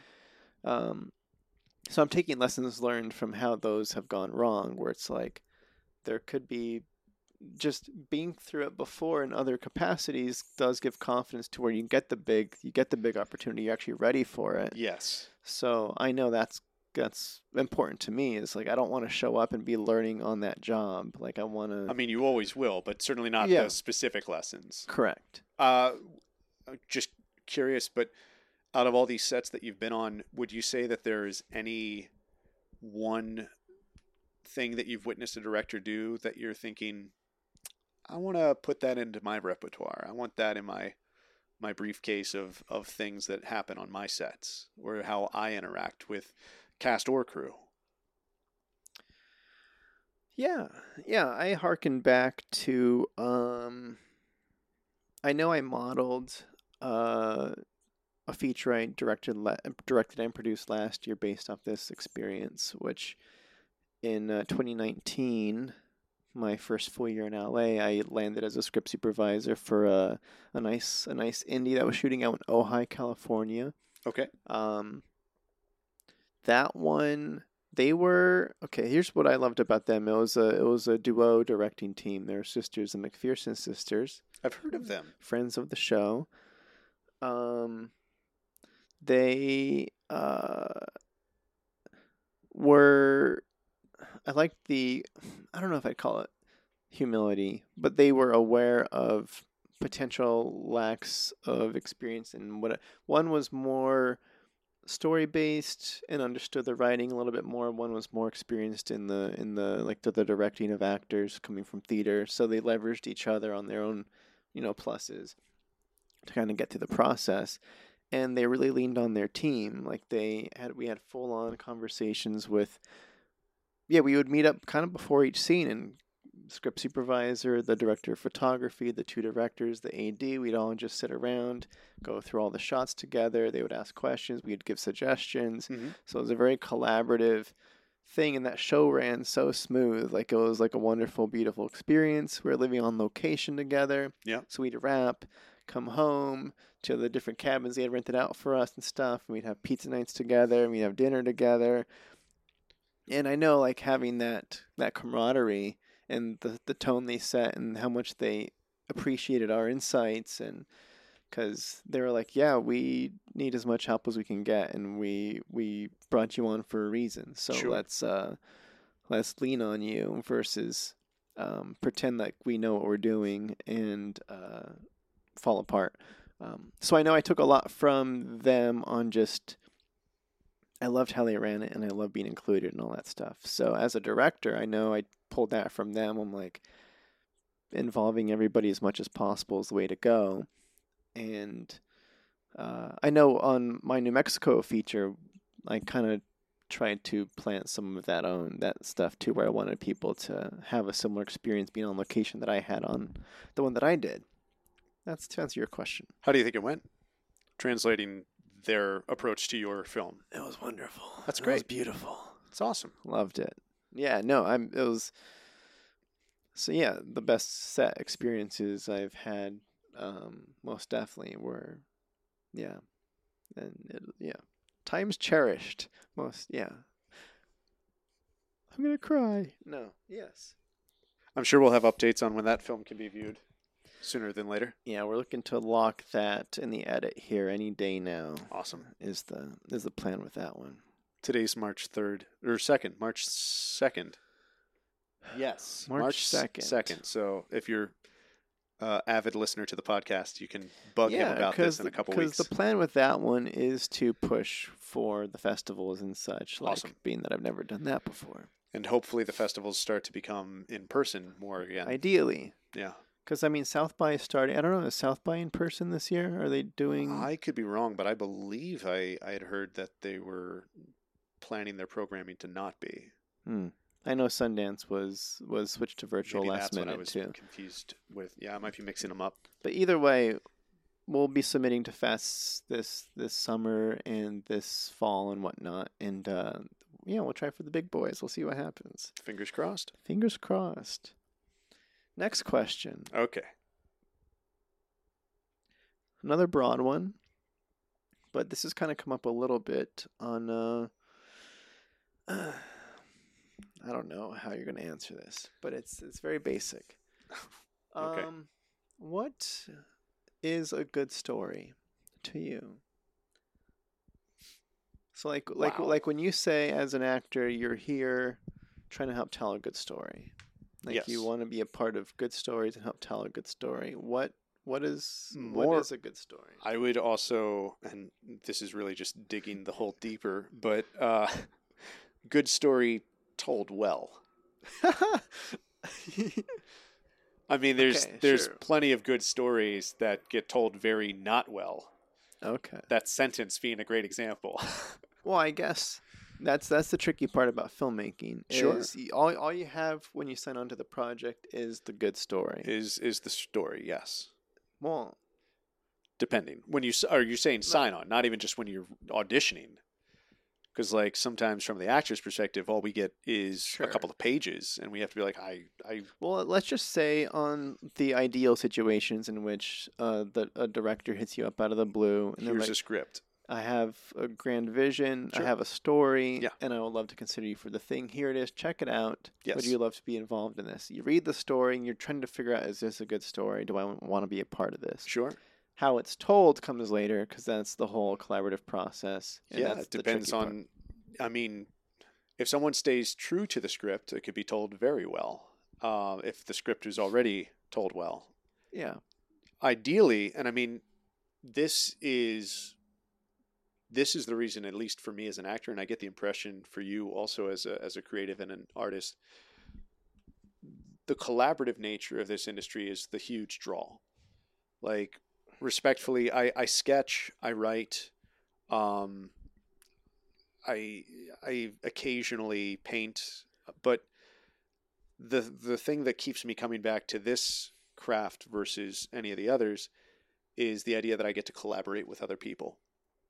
And there are times where you can see that not everybody set out to tell the same story when you get to the end of it. I don't know if this is going to resonate or click with everyone listening, but a lot of people would say that the stage is the actor's medium. That's where the actor lights up, gets on, the show's happening, it's in real time.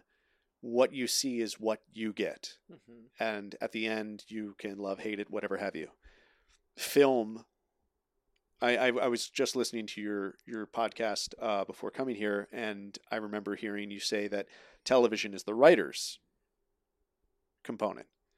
I mean, there's very little editing that you can do in post based on the pages that got shot, because the pages are king in that instance.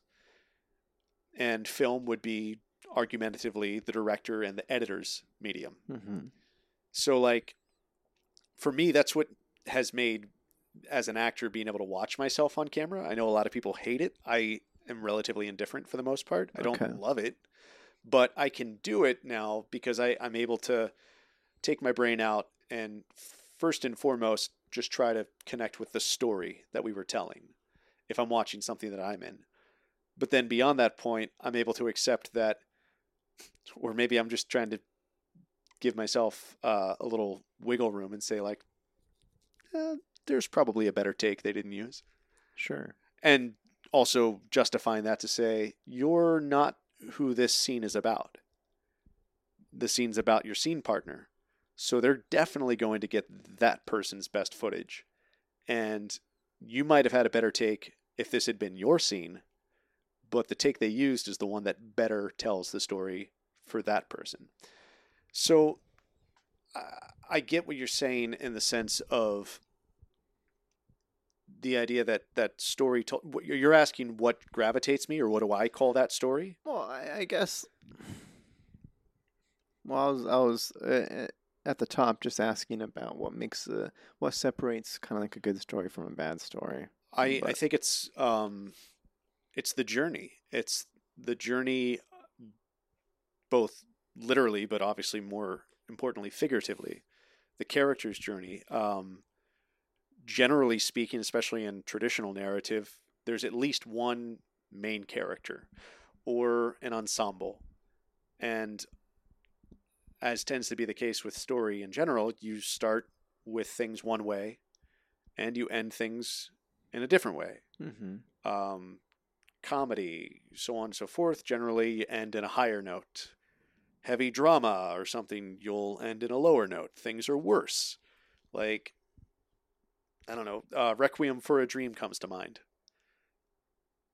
I remember I was in high school and I had a friend who was in his experimental drug phase, and he's like, you got to watch this. I was like, okay, sure. And we get done watching. He's like, that's what it's like, man, when you're like... And I said, you realize this whole film is a PSA for drug abuse, right? Like, this isn't go do drugs. It's just funny to me. So I just think that the story component is taking people for a journey and ideally, in my mind, entertain them in the process. Yeah. Because there's definitely some stories out there that are told very well that I don't find especially entertaining. Yes. Okay. Broad question, broad answer. That's all I got. I don't know what to tell you. No, it's great. It's tough. It's tough. It is. But also, again, the same thing with the awards. It's subjective. There are people that are going to love a story that maybe you don't resonate with. There are people who hate superhero films. There are clearly people who love them, hence the box office. Money. Yeah. I'm excited for Doctor Strange and the Multiverse of Madness, I'll tell you that. I am as well. As much as I've enjoyed the MCU overall, it's Doctor Strange that I came out of the theater from the first one and said to myself, I think I want to read some of these. You know? Have you been dabbling since? Not specifically, no. Okay. I'm still more of a DC Comics reader, but yeah. I mean, Doctor Strange, sorry, nerd history, Please, but please. Doctor Strange was created by Steve Ditko, who was also a co-collaborator in creating Spider-Man and a couple of different DC and Charlton Comics characters. So it's kind of interesting to me that that would be a character that would resonate with me out of the MCU. And a lot of his artwork is also translated into the original Doctor Strange film. Yeah. So They're cool about that kind very of stuff. trippy. Dig it. Whew. Okay, this has been good so far. I'm gonna wind us down with the final topic of the day. What is love? No, Don't hurt me. no. Okay. But to answer a question you asked off camera earlier, I did play football Okay. for 1 year in high school. Humble brag. For 1 year, Went out on top. Just called it there, right? I clocked in 2 interceptions that season Hey. off the bench. You It got was horrible. Oh, It's horrible times. Hated it. but you kept the helmet. No, that's a Carolina Panthers I helmet. can't see it well from here. I just That's just fan memorabilia. okay. Yeah. I mean, honestly, I can see it just enough to say football and not be like, oh, you ride a motorcycle? That's cool. Yeah. Neat. I also rode a motorcycle. I had a sport bike for a while. Yeah. Yeah, it was lovely. So the final topic of the day Okay. is kind of why we're here in the first place. It's podcasting. Podcasting. How a podcast is made. Yes. Why podcast? Also, you also asked about how I find my guests. Yes, I did. For the people who don't know this whole interview kind of was initiated by me asking him for advice on how to start a podcast. So he's probably not recording any of this, and this is just him being like, and that's how it's done. And that's how it's done. If you like the guest, it puts out. I don't know if I. Eddie, when's that episode coming out? Oh, there was just some bad sound. That's dump truck. Yeah. So I don't know. Okay, what when you so you've been thinking about starting a podcast for a while, as you had said earlier. Yes. What is your question as to how do you answer the why question? Why? What excites you about doing a podcast? Okay. And why? and why? When you pitch this podcast to people, how do you pitch it? How dare you? How do you pitch it? It's easy. My podcast is very simple. This podcast is for me, Okay. just like anything else I do. Yeah. The movies I make are movies, like you said, there's like movies that I would want to watch. Yes. Because that's the only way I feel I could survive the work is like, as long as I like it, I'm happy, and everything else is gravy. So this was I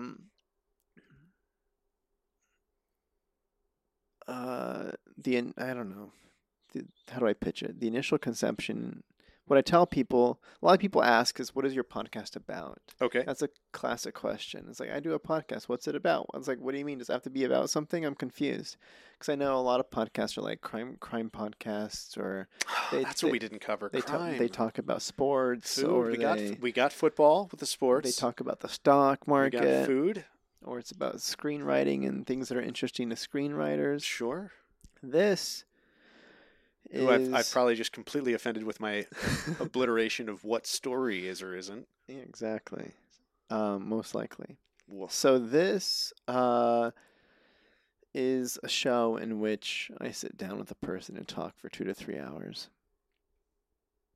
And because of my background, I want it to be interesting for me. I normally dabble in talking film-related stuff. I want to talk about different aspects of the process that I'm less familiar with. Like I want to get more insight into the shoes of the people around me on set.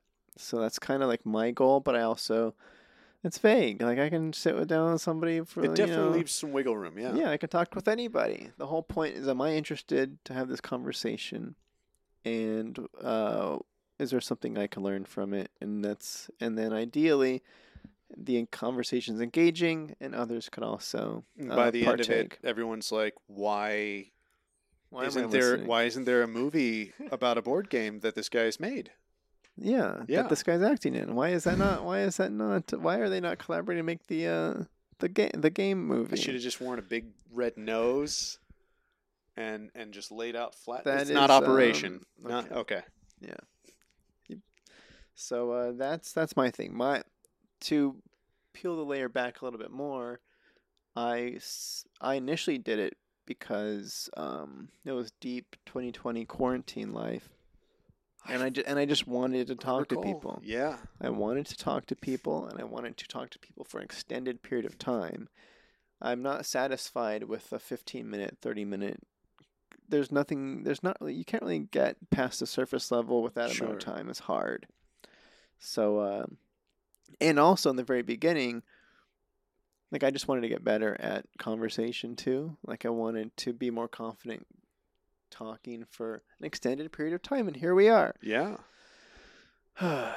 So it was for me. I want to get better at stuff, and I want an excuse to talk to people and have human interaction because we have to have excuses for that these days. Yes, we do. Well, again, I'm just going to emphasize the inspiration because there you go. I won't abuse the word manifest, but you set a goal and you made it happen. You figured something you wanted and you found solutions to make it work that you've been kind enough to share with me the insights of what some of the technology is and some of the approaches Mm-hmm.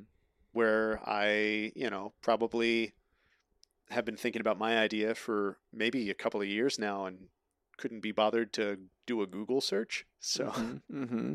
And I'll show more on the post site too with um what I do with the files and yeah, how I put all that together because it's a little involved on the back end too.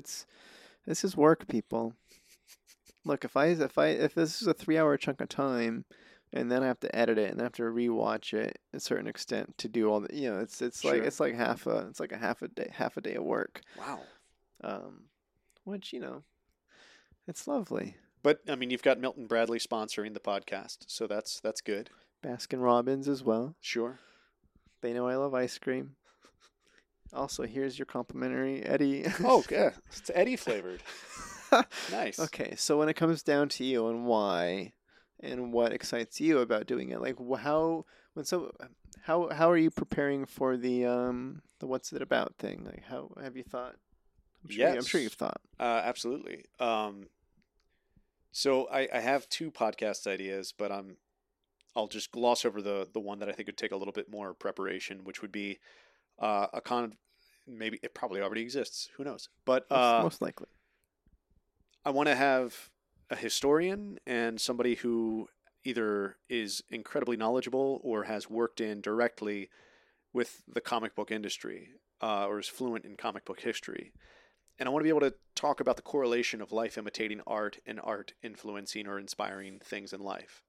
Um, there's a lot of overlap that I personally don't even know about, but I'm like aware of. And Mm-hmm. I feel like it would be a very interesting topic for a lot of other people. A super throwaway example is a cover of Captain America showed him punching Hitler uh, well before we ever got into the war. And that was to do with the writers and artists predominantly being of Jewish descent and really feeling a drive to do that. And this, pseudo propaganda became a big component of, I'm not going to say that it influenced legislation or anything, but it's part of the zeitgeist. And there are plenty of other examples of things like that. Yeah. Um, Yeah, but I was gonna say, rule of thumb for sure. Like you said, you think it might be interesting for other people. it's Well, very interesting to me. yes, which I think you mentioned that. Yeah, I'm assuming it's interesting. So yeah, I was gonna say that at the end of the day, as long as it's interesting to you, it's kind of like one could assume it's because that's the thing that's frustrating with the film industry. Let's say with what we hear about the processes of how bigger budget movies get made is Sure. it's like we gotta hit our four quadrants on this thing. Like Yeah. everybody's gotta like Yeah. it. And then so you start injecting all this stuff. Is how are we gonna get the moms? How are we gonna get the dads? How are we gonna get the teen boys? Yep. And so you start trying to appeal to everybody, and then at the end of the day, you appeal to nobody. Very, very true. So the Um, almost the more specific appeal becomes yes. is almost this is the way to go. So which comes down. Yeah, I was just So gonna say the niche is the best. the main one, the one that I'm here, hopefully going to be able to take this information and go running with is, forgive the pitch component here. How many times have you had someone say to you, either verbatim or the equivalence of, um, in regards to what you're pursuing, what you're passionate about? That's so great. I can't wait to tell people I knew you when. It's like it's an old-fashioned phrase, right? It kind of hurts. Right. I can't wait to tell people I knew you when. It's Well, it's kind of nice. I mean, it's intended it- with kindness. yeah, it could be nice. It can also be annoying. The Either way, response, I mean, I'm not pretending that it's happened to me a ton or all the time or anything like that, but every day. the response that I give when I hear something like that now is, that's very kind of you. Do me a favor and tell them you know me now.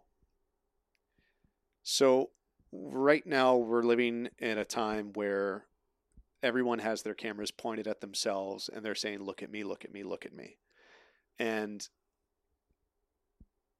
I Here we are. here we are. I feel fortunate that I've met a lot of really interesting people in all different aspects of life, and some of them could benefit from basic exposure. And I'd like to try to create a platform where I can say, I know this person. Let me introduce you, whoever's listening, to this person. Mm-hmm. And maybe you want to know them better too. Because, example being, I have a friend in particular who's a very talented fine artist. Not all of their work resonates with me. I might not be their audience. They could very well be doing much better, be it financially or exposure wise, if all I did was tell more people, hey, I know this artist. And all I got to do is show you their artwork. Mm-hmm. And you might be like, this is amazing. I love this. Oh, I'm so glad you showed this to me. All I had to do was show it to you. Yeah. But instead, I have a friend. And I don't talk about it.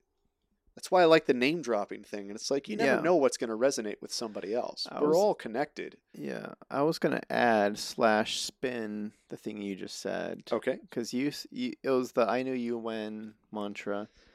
It's not a mantra.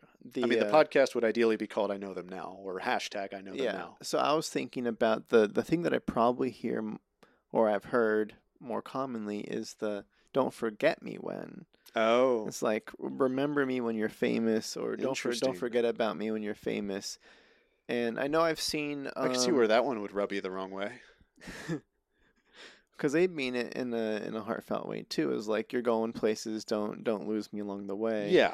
But I guess what I was going to go with that is, I have seen on probably like Instagram and Facebook, people, different artists sharing it's like, I don't know if it's like a meme template or what, but it's like, don't remember me when.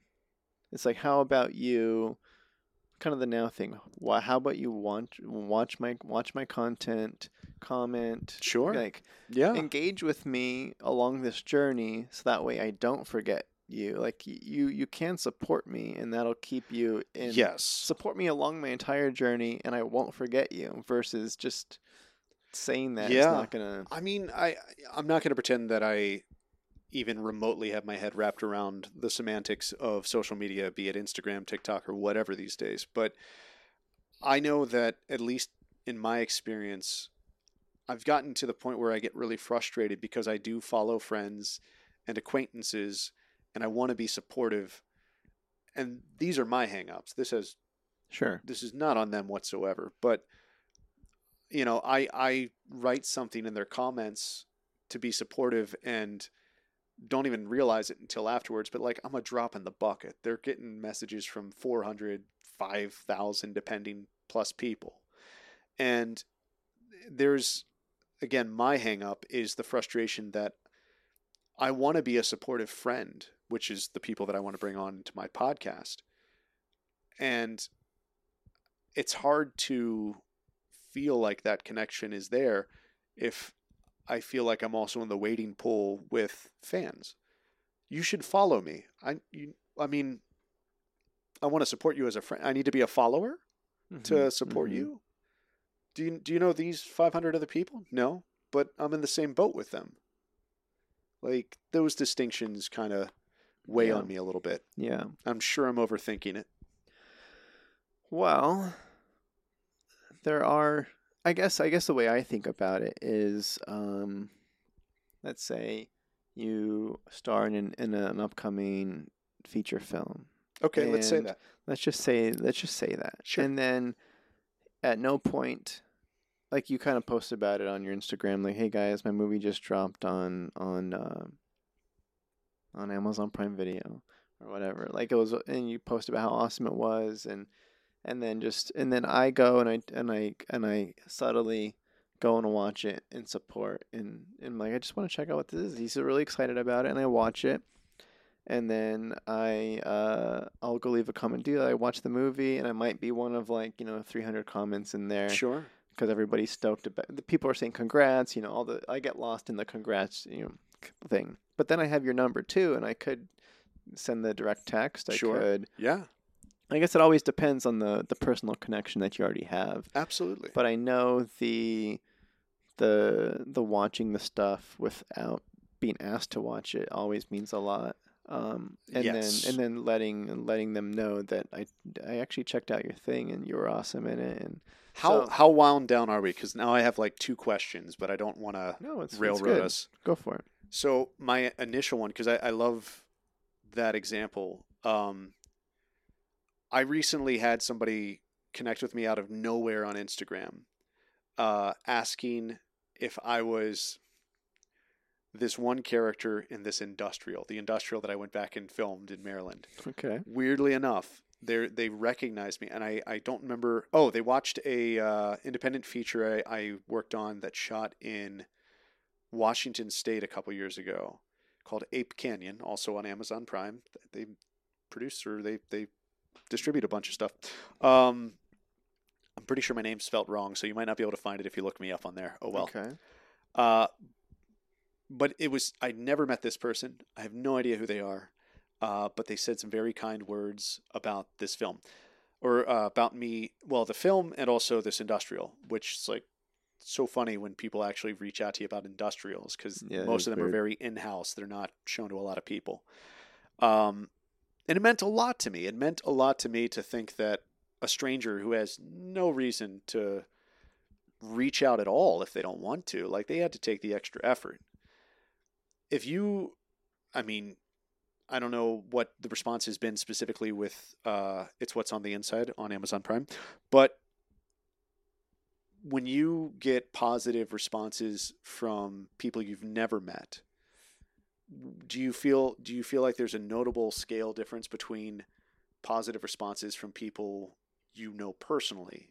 Like the idea of, I obviously close friends and family, you want to like it, and you want to believe that there's sincerity in their kind words, but also like people that you know, and they come back at you and they're like, hey man, I know we haven't talked in a while, but I watched your movie. It was really good. I really enjoyed it. And they cover a few things they liked in particular. Do you feel a sense like your heart grows X number bigger that day on their kind words over a stranger's, or the other way around? Or is there a difference? I know. I will say my mind goes to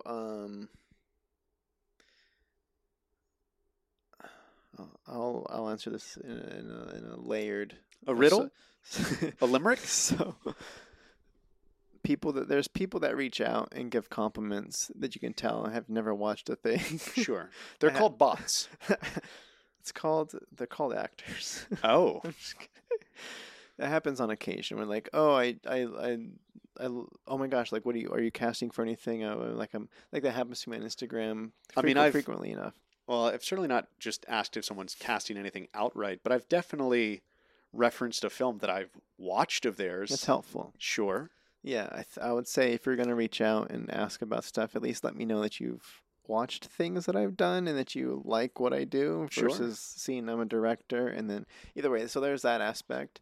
Um, if you watch stuff and you reach out and you compliment the thing, and you're a stranger, I know it means no, it's lovely. I usually look at it as like this is I know it means more when it's people that have stuck with me since like the beginning or something. I know Yeah. that because I'm like, you've watched so much of my stuff, and I know a lot of it is not very good. Or like it was in the moment. I mean, I'm having fun and I'm making stuff and I'm putting it out in the world, and there's no obligation that you have to watch everything I ever do because it's a lot of kind of learning on the fly and Sure. experimenting, and stuff doesn't always land. So when you watch stuff like that, I'm like, oh, thanks for sitting through that. But Yeah. Well, I guess I mean to say is people that know you personally. I yeah, mean, of course, it means the world that they are supportive of you. But do you feel a sense of like I'm just projecting here, but the fact that this person, the stranger, reached out and said, I saw you in two different things. I recognize you and I like your work. hmm, That is the closest thing outright where I could say to myself, oh, I have an audience sure, that like connects with my work. That doesn't have a metaphorical gun to their head to be like, you know me, yeah, watch my stuff. You yes, know? yeah. I don't know. For me, I guess to answer your question, I feel more when it's somebody that I know. Okay. Like when It's What's on the Inside finally came out, I had been pursuing film for about like 8 years. And when people from the early days were like, "Yeah, I rented your movie," I'm like, "What? That's so cool! Thank you so much." Yeah. Like that means a lot. That some people that you almost forgot about, Sure. or that you Reconnect over it. that you don't Yeah. keep in touch with as much as you once did, and you're like, "Oh, you supported me by watching the movie," like, and you totally didn't have to do that. Like that means a lot. Though stranger stuff is nice too. Yeah. Yeah, no, it's yeah. I mean, I don't have especially a lot of experience with the stranger stuff, but it does kind of throw you for a second, Hmm. you know? It's lovely. Yeah. All compliments are welcome. All compliments. What was the No second criticisms, question? though. So No, I mean, constructive, but also like really soft constructive. the answer is I already thought about that, and thank Sure. you for reminding me that I thought that at one point too. Yeah. I moved on. But also, especially with this particular I'm just episode, if you kidding. do leave a comment, please make sure, or a question, make sure that you write begs the question, just to push the So button. that begs the question. What was your second question? I'm trying to recall. I was very captured by your answer, but you did mispronounce your film title, which is a little It's embarrassing. what's on the inside. It's pronounced "It's What's on the Inside" on Amazon Prime. Oh, okay, gotcha. Yeah, Lovely. it's okay. All right, so I guess the last bit was how I choose my guests. You were kind of asking off camera, but I can answer it here. I mean, I kind of answered it already. It's like, They ask how to podcast, and you feel is obliged to is record the explanation. is do I want to sit with this Yes. person for 2 to 3 hours and engage? Yeah. Um, that's not that. I mean, that's there's multiple boxes. Box number one is, can I sit with this person and talk with them? And if you don't want to sit with that, don't. I haven't quite done that. Where I have been reached out to with like, hey, can I be on your podcast? And I'm like, I don't want to talk with you. I don't want to do that. Or I don't. Or I know like closer friends. Like I kind of want to get everybody on at some point. But sometimes I meet up with people too often. I'm like, we're not gonna have anything to talk about. Right. Like Yeah, that I makes already sense. see you. I see you all the time. We're not Sure. gonna. What are we gonna do here? So that's So I do almost feel bad for some people that I see more often. I'm like, I'll get you on some point. Would you Not ever not want to that they take want this to. live? Sure. I don't. That sounds. I know, Sure. Why like not? I It's the same there are some thing. podcasts that I listen to that are live, or that will do live interviews situations, and it's always interesting to me. I know I crumble under I can crumble under pressure for sure. Okay. Like I know if I've been trying to get a guest on for a while, like the effort to get them in the room. Yeah. And then I'm like so afraid of like wasting time and all that kind of stuff can come up. And I'm like, oh no, like I just flub everything and my brain doesn't work. So if it can be chill and I can just remind myself we're just two people just chilling and sitting. Yep. And we're cool and it's you kind of, yeah, but sometimes it can get scary. So live, I feel like maybe it'd be chill. I don't know. It's one of those things I just gotta do it. But Yeah. I suppose it depends on the venue, depends on the guest. what I want to do is I want to get multiple cameras at one point. You crazy son of a gun. I want to have one camera close up you and one camera close up me, and then us chat, and then the edit We'll have can the go back. GoPros on our heads, so this way we can. The edit can go back and forth. I think that would help with Yeah. Video audience retention. It's nice to have the cuts, and so we can focus on you and see that emotion in your face a little bit better. You know, we want that, right, people? I want it, so I can watch them later. These are all archives for future Eddie to just reflect on his life. Sure. That's kind of what this is about.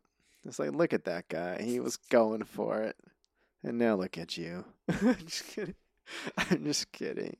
Board game mogul. I know, right? All right. I think we're good. Okay. That was lovely. Last question.